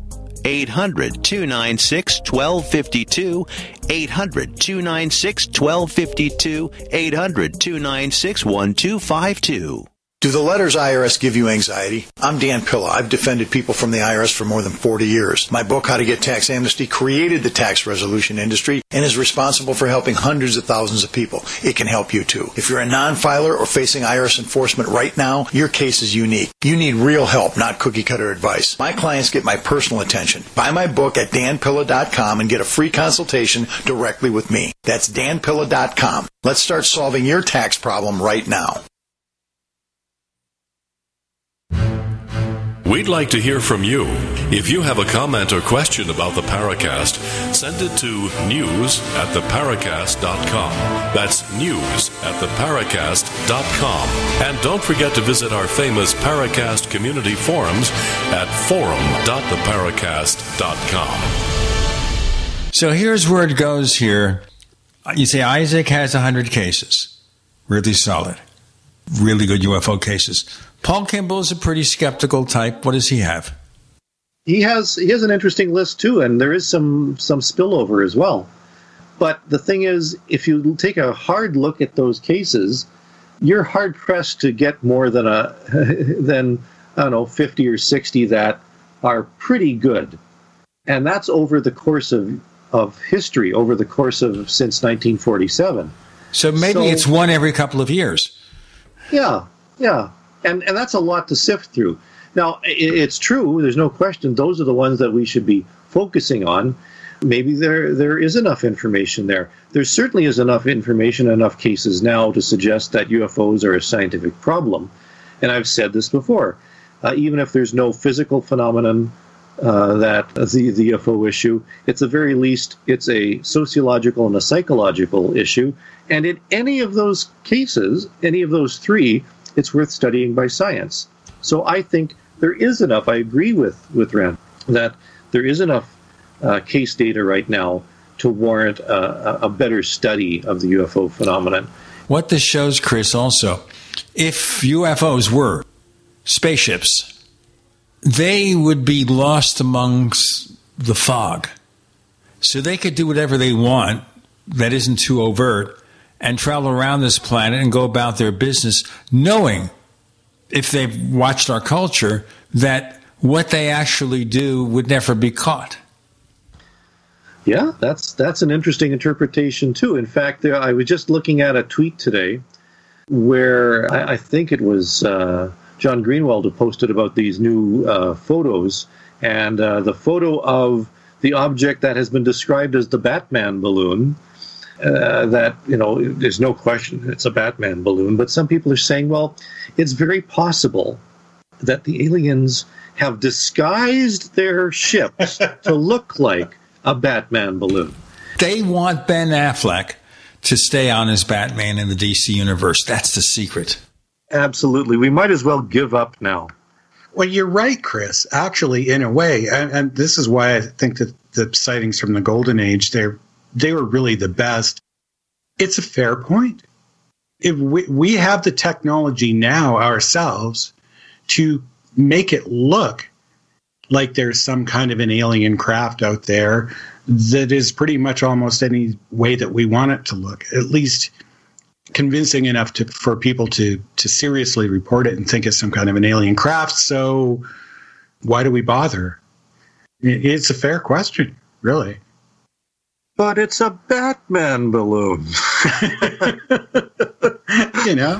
And by the way, they're now asking whether Christian Bale will also return to the role of Batman for a Flash movie about the multiverse. I'm going to hold out for George Clooney. You can hold out for a long time. Yeah. So we've got Michael Keaton might do it. Ben Affleck might do it. Christian Bale might do it. What's the other guy? Pattinson, the guy who's doing it for the Batman movie. They may do it because someone's handing them a check. But George Clooney doesn't need the check. No, he doesn't. Okay, but getting serious again, I mean, going back to Stanton Friedman, who we're all familiar with here, one of the things that he used to say in just about every lecture that he ever did is that he would ask his audience how many people have seen a UFO, and a lot of hands would go up, and then he'd say, well, how many people have reported it? And only a handful would go up. And so not only do we have all of the good reports that were reported, that suggests that there's a whole lot of others out there that were probably good that have never been reported. And then on top of that, there's all the other ones that the powers that be with all the detection equipment know about that we don't know about. And so when you put all of that together, it just seems completely unreasonable for me to think that there is nothing going on worthy of taking seriously in terms of alien visitation. And I'm going to say that, alien visitation. I think that is what's going on. Mind you, I've seen one myself too. So, maybe I'm a little biased, but I think that those points are fairly objective anyhow. I mean, the point being, however, though, before Chris responds, okay, if we have 100 good cases or 50 good cases, and all these people have not reported what they've seen, how many of them have seen anything that they can report with the proper detail to allow us to determine it's an unknown? Would it be another 50? Would it be another 100? Well, I guess even if we just take sort of typical percentages, let's take 10% of them would be worthy of taking seriously. How many people did Stanton Friedman lecture to over the years? I'm just saying, when you really look at it from that point of view, we can go, okay, we don't have the scientifically valid material evidence, and yet it's just not reasonable to write it off because we don't have that when we've got all of this other stuff to consider. Well, when you have former heads of the CIA saying take it seriously, forget everything else. They have access to things they cannot tell you. Woolsey, Brannon, they can't tell you. And certainly we're not going to get a Ouija board and resurrect Killencotter and ask him what he knew. But the point is here, they've seen stuff that may be far more detailed than they can possibly begin to even hint at. And maybe what they're saying is the hint. Hey, something where it's going on, we can't tell you what it is because God and country. We have our national security clearances to protect, our livelihoods being kept from jail for treason. We can't tell you what we know. But the hints, gotta tell you, they know a lot. Was it Woolsey who said that he has a friend who was flying along and this object stopped his plane at 40,000 feet or something like that? That was Woolsey. That was an interview he did with John Greenwald, as a matter of fact. Yeah. So that, to me, that's very, very interesting. And the reason is, here you have a fellow who formerly was, director of intelligence, and supposedly somebody he vouches for says that his plane stopped in midair at 40,000 feet. Now, either the person is making the entire story up, or it happened. And there really is no wiggle room here. He either made the story up and Woolsey believes him, or it really, really happened. And the question then becomes, why would somebody tell Woolsey that if it didn't happen? And why would Woolsey believe that? Because he certainly has a bit of a scientific mind. You'd think he would know better. And if that's the case, why would this, get advertised or get published anyway? Like, why would somebody make up such a story knowing that it's going to be used in such a manner? And why would Woolsey endorse it and give it some validation if it didn't happen? We've got more to come. Boy, we have questions here with Gene, Randall, and Chris. You're in the Paracast.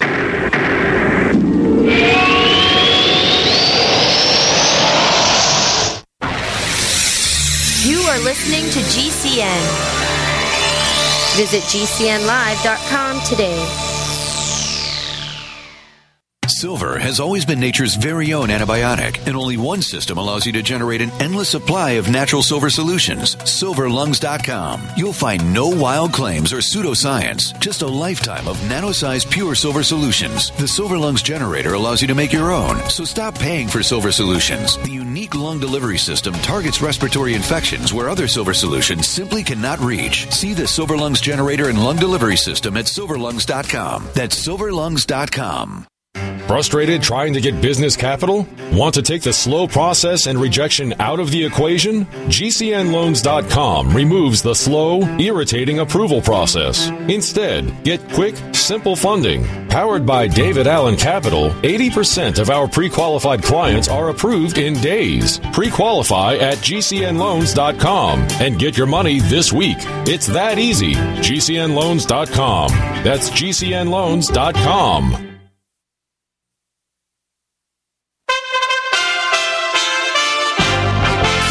USA Radio News with Tim Berg. The White House says there's a new record for coronavirus vaccinations in one day. White House COVID advisor Andy Slavitt tweeting yesterday that 4.6 million shots were given out on Saturday. He noted that's 500,000 above the previous record. The CDC says more than 117 million Americans have received at least one dose of the vaccine. Meantime, more than 70 million are now fully vaccinated. Former President Trump is feeling bullish on the Republicans' chances next year and in the next presidential election. Speaking Saturday night to the party's top donors, he said he was optimistic about the GOP's chances in the upcoming midterm elections, in addition to their chances for the White House in 2024. While he teased his candidacy, he did not flat out say he would seek the party's nomination. USA Radio News. An immigration official in the Biden administration is calling it quits. She told the New York Times her position as border coordinator was temporary and was always planned to last only 3 months. Jacobson's departure comes amid a spike in immigration at the southwest border that has strained federal officials who are trying to deal with unaccompanied minors. The number of migrants stopped at the southwest border in March rose to the highest monthly level in more than 20 years. That includes some 18,000 unaccompanied minors, more than twice the figure seen in February. The Pentagon has already granted approval for the Department of Health and Human Services to house unaccompanied minors at Joint Base San Antonio and at a temporary housing facility at Fort Bliss near El Paso, Texas. From the USA Radio News Pacific Northwest Bureau, I'm Wendy King. The NASCAR race delayed by rain resumes at 4 o'clock Eastern Time today. USA Radio News. Jake was in big trouble with the IRS. He owed how much? $92,000. Ouch. The IRS left no room for Jake to breathe. They put a lien on my house, took all the money out of my bank account, took money out of my paychecks. So it was a nightmare. He needed help fast. I figured that all these companies were the same until I called Federal Tax Management. You could just tell they knew what they were talking about. Right then and there, I felt like I had some hope. Stop the liens, levies, and garnishments fast and qualify for one of several special IRS programs that could reduce or even eliminate your tax debt. So, how'd it go for Jake? They did what they said they would do. They came through for me. I ended up saving an unbelievable amount. I was so jazzed. I was extremely happy. If you owe more than $10,000 in back taxes, take Jake's advice. Give Federal Tax Management a phone call. If they help me, they can help anybody. Call the Federal Tax Management Hotline now. 800-503-8625. 800-503-8625. 800-503-8625.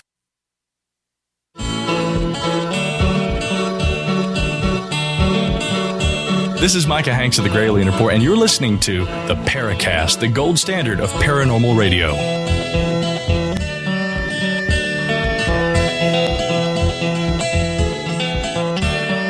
So, Chris, you raised the question here. Why would Woolsey say anything about it? Not that he's a very old man, he is. But why would he mention this if he wasn't hinting at a larger truth? Yeah. It's not just the one friend who had this experience, had this encounter. This was the one he could tell you about. All that other stuff he knows about. And to his dying day, he may, with his last breath, not tell you. But the fact that he gets up there and says it, that is significant. I'll ignore former Representative and DNI Radcliffe for political reasons. I'll ignore Senator Rubio because he really doesn't have information to present. He's just giving you the promise of some. But Brennan and Woolsey and just what, of course, the late Admiral Hillenkotter said, all that says I'm giving you 1% of what I know. Right. And for me, I would throw out everything else that we've seen presented by ATIP and Elizondo and people like that. Because for me, this is what everything hinges on. Either it's a complete made-up story and Woolsey has fallen for it hook, line, and sinker, and why would he? And why would the person tell him that? And why is he endorsing him? Or it really happened. And if it really happened, that's the game over. That's the whole ball of wax right there. There's so many other examples. I mean, that reminds me, it's a coin case, right? Where, the helicopter just gets, sucked up in the air so many, 1,000 feet. A really good case. We can go all the way back to the Twining memo. The phenomenon is something real, not visionary or fictitious. There are objects probably approximating the shape of a disc of such appreciable size as to appear as large as a man-made aircraft. Do I need to go on? Right? We all know about the Twining memo, right? Yeah. Metallic shaped craft. Their Air Force, their jets chased them. The opening of the report on unidentified flying objects by Edward J. Ruppelt interviewed a pilot who chased one in daylight and shot at it. And then how many books? Like you donated the library, right? There are hundreds of cases Absolutely. like that. Yeah. So, it's no longer reasonable for me to say, no, none of that is relevant simply because we don't have scientifically valid material evidence like a landed flying saucer. I think even if we did, a lot of skeptics would go, that's not real. That's just a fake.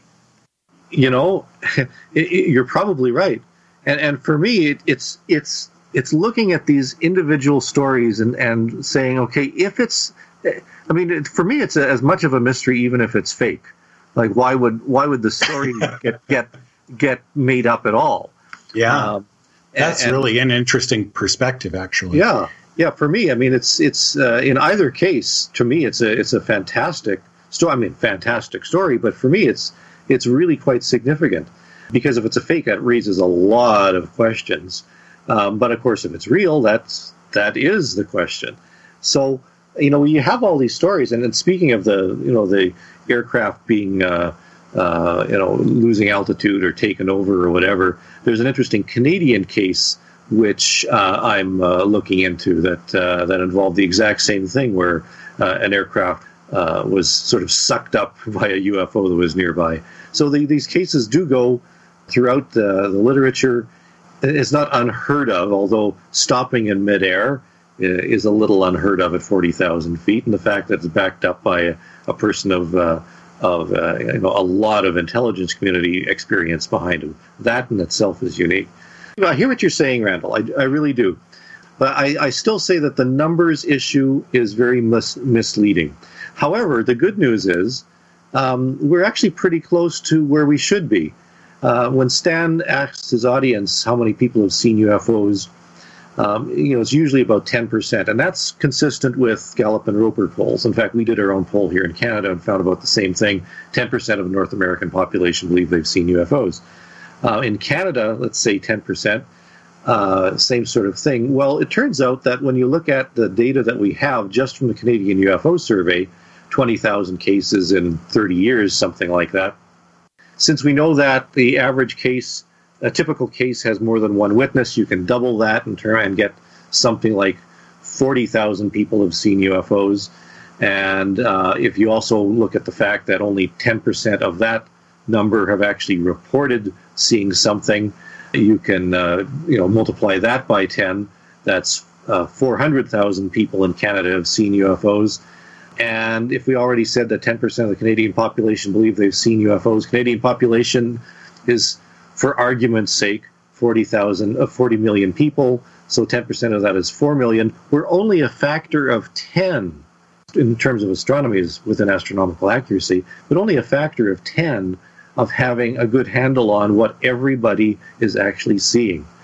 So we actually have only a factor of 10 less than the number of total reports of Canadians who have seen UFOs. That's pretty good.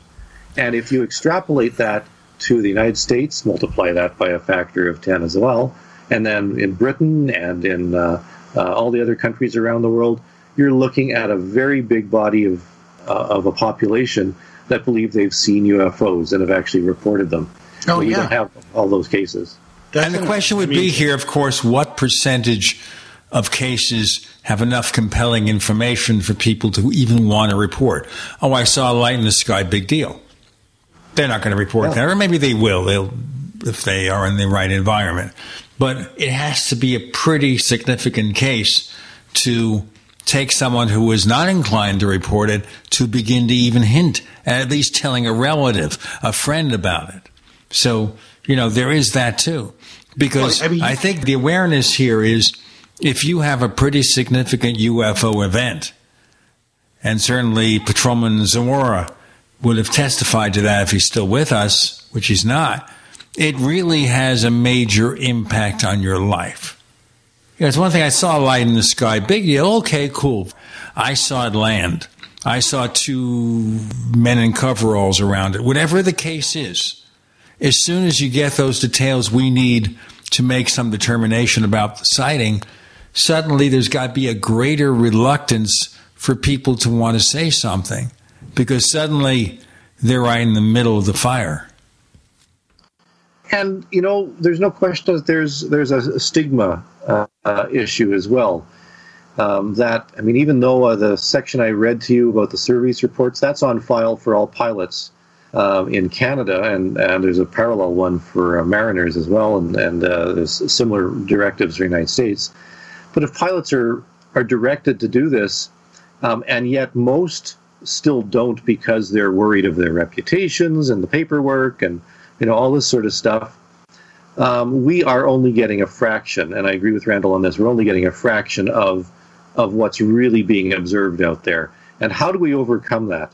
I don't know, but I suspect, and there's no question that when you have people like Woolsey and Ratcliffe and people like that coming forward, and the media attention that this is generating, it very well may be a tipping point so that we are going to start getting more and more reports from pilots and very good observers, so that we do have this body of data which can then be examined by everybody. And I think that's the important thing. Oh, definitely. You're doing such fabulous work. Can you tell us, give us a couple of examples of some good sightings that came in for 2020? Well, there was there was an interesting case. I'll just sort of pull up my file here. As he does that, by the way, he's going to hang with us for a while on the After the Paracast podcast, Chris Rutkowski. We kind of roped him in. And we do that when he comes on the show because he's such a valuable resource. And he's looking up this vast assemblage of UFO cases. And then we'll break for a final segment of this show before we do the premium show. And just to tell you that he'll tell you where you can find all this stuff on his site. So you can look it up for yourself and go along with it and see all the work that he's done. Chris Rutkowski, Gene Steinberg, J. Randall Murphy. That means you're in the Paracast.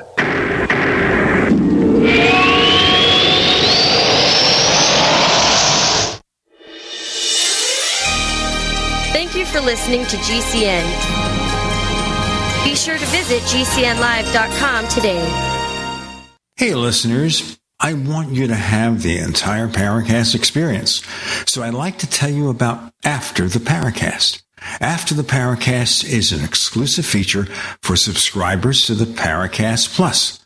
With After the Paracast, you never know what's going to happen next. After the Paracast features color commentary, special interviews, and further conversations with Paracast guests. With Paracast Plus, you can download a very special enhanced version of the Paracast also. We do offer exclusive music, videos, and more features are coming.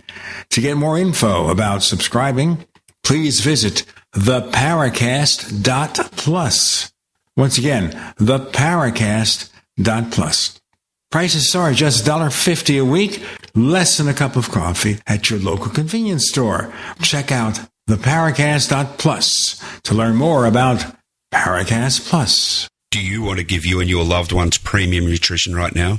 Hi, I'm Jamel Bookaboo from TeamG'day.com and the GCN Longevity Health Team. Get your premium nutrition formulated by world-renowned naturopathic doctor, Dr. Joel Wallach at wholesale, or also become a distributor and earn income while supporting this broadcast. Go to TeamG'day.com via the shopping cart or contact form, and I'll get back to you with support personally. That's TeamG'day.com with longevity. TeamG'day.com. Complement your health with hemp-derived cannabinoid oil. We've always believed that the closer to Earth, the better it is for our bodies. Our hemp-derived cannabinoid oil is phytocannabinoid-rich, full-spectrum, and organically grown. Finally, hemp made easy, clean, and effective. GCNhemp.com or call 877-878-4203. That's right, we cut through the red tape. It's now available at GCNhemp.com or call 877-878-4203. Now, with orders to stay at home, public health concerns, the reality of illness due to pathogens and viruses, your health is at an all-time high risk. That's why it's critical to take a proactive approach to boost your immune system. You can with new nano-colloidal silver from Americare, our patented process with tiny silver particles, 1/100th the size of a red blood cell, allows for maximum body absorption. Americare's nano-colloidal silver effectively disinfects your body internally, attacking pathogens and viruses while supercharging your immune system. Colloidal silver is antibacterial and antiviral. Simply put, it prohibits bacterial respiration, suffocating viral cells, preventing the virus from replicating. And now, due to public health concern, Americare is authorized to offer our lowest and best price ever, around $1 a day, but supplies are limited. Purchase nano-colloidal silver now at immunesupportnow.com. That's immunesupportnow.com. These statements have not been evaluated by the Food and Drug Administration. This product is not intended to diagnose, treat, cure, or prevent any disease. Supplies are limited. According to the Wall Street Journal, the new book, The Great Devaluation, is the #1 business book in the world. Hi, my name's Adam Barata, two-time national best-selling author and owner of Advantage Gold, hands down the highest-rated gold firm in the country. We help investors put physical metals inside their IRAs. My first book, Gold is a Better Way, sparked a movement. My new book, The Great Devaluation, is the #1 book in the country. I believe every investor should own physical metals. It's why I'm giving away my best-selling book to anyone with an IRA with over $100,000 for free. Call 800-900-8000 to get the bestseller, The Great Devaluation, sent directly to your door. That's 800-900-8000. The new decision is now obvious. Don't you deserve to do it with the best? Call 800-900-8000 for your free book today. That's 800-900-8000. Hey, this is Marie D. Jones, the author of This Book is from the Future, and you are listening to the Paracast, the gold standard of paranormal radio.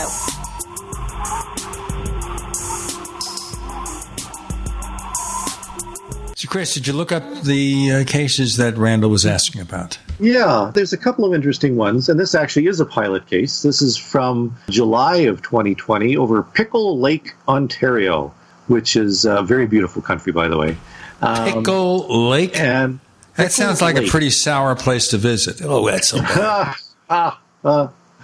An object 3 feet in diameter passed over the right wing of the aircraft, nothing on radar. So the pilot of an aircraft was flying from Thunder Bay to another lake in Ontario, reported an object that passed over the right wing of the aircraft. It was 3 feet in diameter.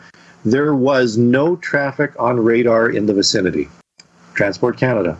Did it look like a bird, or did it look like a... Oh, okay. That's the problem, that we don't have the information. We don't have the full information on this, but this is what was reported and what was in the report. So what do you do with a case like that? I mean, it's seen by a pilot, made the report, because the directive told him to, and we have this information. We know when it occurred, what date it occurred, where it occurred. It was at 8:11 in the evening in July, so it was still fairly bright out. What do you do with cases like that? Well, you got to throw them into the insufficient information pile because... Yeah, no kidding. Without further details, you can't really say much about it. If the object was traveling in the same direction as the aircraft, that would be something, right? If it went backwards past the pilot in the direction, the other direction, then it, for all we know, it could have been standing still, in which case, so yeah, insufficient information. Yeah. And then here's a case that you have enough information, and it's a very odd bird, maybe not a bird, but this happened in January in Toronto, and this is from the witness. I was shoveling snow on my balcony when I saw something in my peripheral vision. When I looked up, it was about 4 or 5 feet away from me, levitating above a roof. It was 7 feet long, silver on both sides with 2 black things at each end, can't describe them, almost like camera shutters. It had no noise at all. I stood there staring at it, and the one side kind of folded in on itself. I went to the end of the balcony to get a better look, and it was gone. There's a weird one. Okay, well, that's an entirely different situation then, isn't it? Yeah. That's a close encounter. That's a close encounter. What do you do with something that's only 4 or 5 feet away from you, 7 feet long, and you get a good look at it? What do you do with cases like that? I'm tempted to say drone, but drones make a lot of noise. They do. They do, and they don't suddenly disappear like that. Not usually, no. I mean, usually, no. No, I mean, maybe, it could go behind something. I mean, if it can be believed. See, this is the other problem. Back in the day, you had people like Vallée who said, well, look, the reliability of a report depends on whether or not anybody went out and actually investigated it. Did this person really exist? Did the balcony really exist? Did the house even exist? And you've got to take that seriously. Because back in the day when I was going to school, I used to deliver pizzas to make some spare change, spending money. And sure enough, a couple of times a week, we'd just get a complete fake order and they'd send us to a fake address that didn't exist. So, I mean, who knows? How do you even know if nobody goes and looks? And that attests to the importance of investigation. And investigation is almost non-existent now in ufology. People will make a statement or a claim, and people say, "Wow, that's fantastic! It validates what I saw the other day." Nobody thinks to say, "Well, but did that other one really happen?" And it has to be investigated. Yes. And it is true that I think investigation is sadly lacking in ufology today, and it's very sad. At the same time, we can do some stuff remotely. Like if we had an address, for example, we could say, okay, well, let's go to Google Maps. Let's look it up. Is there a house with a balcony at that address? In some cases, I've done things like that and found, no, there isn't. It's a business district. All there is a mall. It's obviously fake, right? Mm-hmm. But how many people bother to do that? Exactly. How many people bother? And unfortunately, the numbers of people, I think that the numbers of people who take the time to do the legwork are dwindling. I mean, it's interesting to see, to watch X-Files and see Mulder and Scully fly around the world investigating with an unlimited budget. But, a lot of cases just involve, and these days during the pandemic, you can't do anything in person, but you can do things remotely and talk to people and interview and email back and forth. There's a certain amount that can be done, but that takes time. And a lot of people are simply not interested in that anymore, and it's very frustrating. If you won the lottery, how would you spend it on? What if you did have the budget? What kind of resources would you like to have to do a proper investigation? That's an interesting question. I at one point I actually did fantasize about that I would get an office somewhere and actually set up an X-Files office and get some advertising. I mean, Tom DeLonge was on the right track when he hired a PR company to get TTSA some advertising. I mean, that's part of the reason why we had such a media interest from mainstream media into the UFO thing. Getting enough people knowing that you exist and are interested in hearing from their reports, that would be the most valuable thing to do. And, the rest would sort of fall into place after that. Whatever has happened to Tom DeLonge, that group seems to have kind of vanished.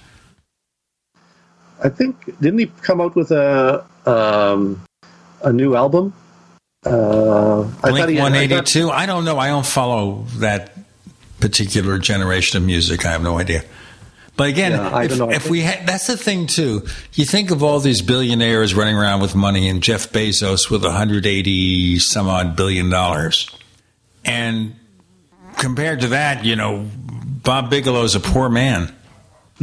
Well, he certainly is now. If he declared bankruptcy, there's no question of that. Oh, he did. Didn't his BASS company that was declared bankrupt, and the buildings are all closed, and the staff was all laid off. Oh, that's what I understand.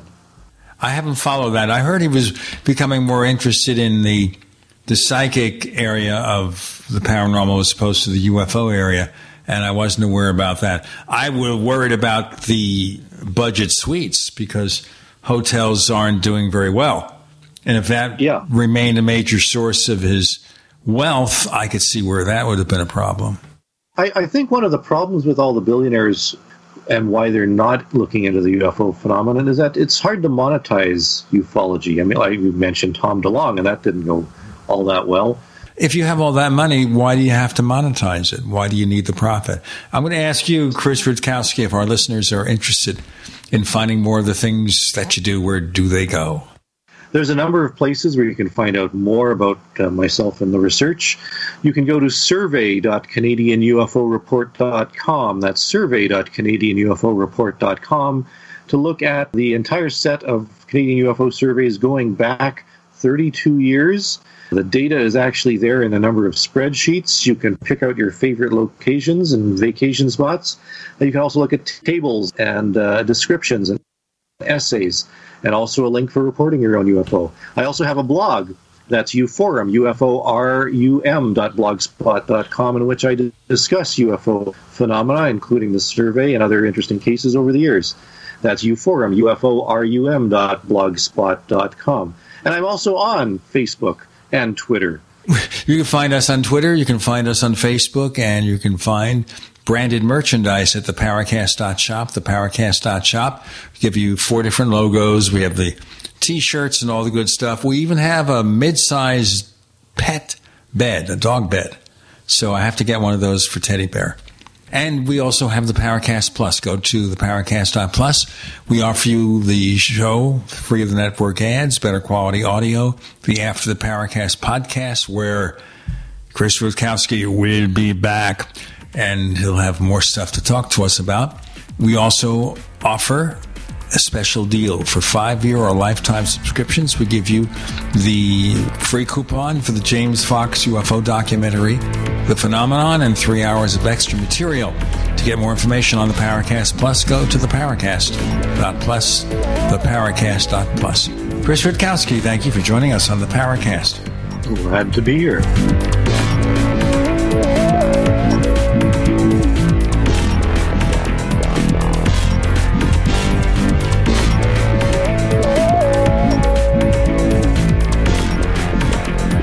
The Paracast, featuring Gene Steinberg, is a copyrighted presentation of Making the Impossible, Incorporated.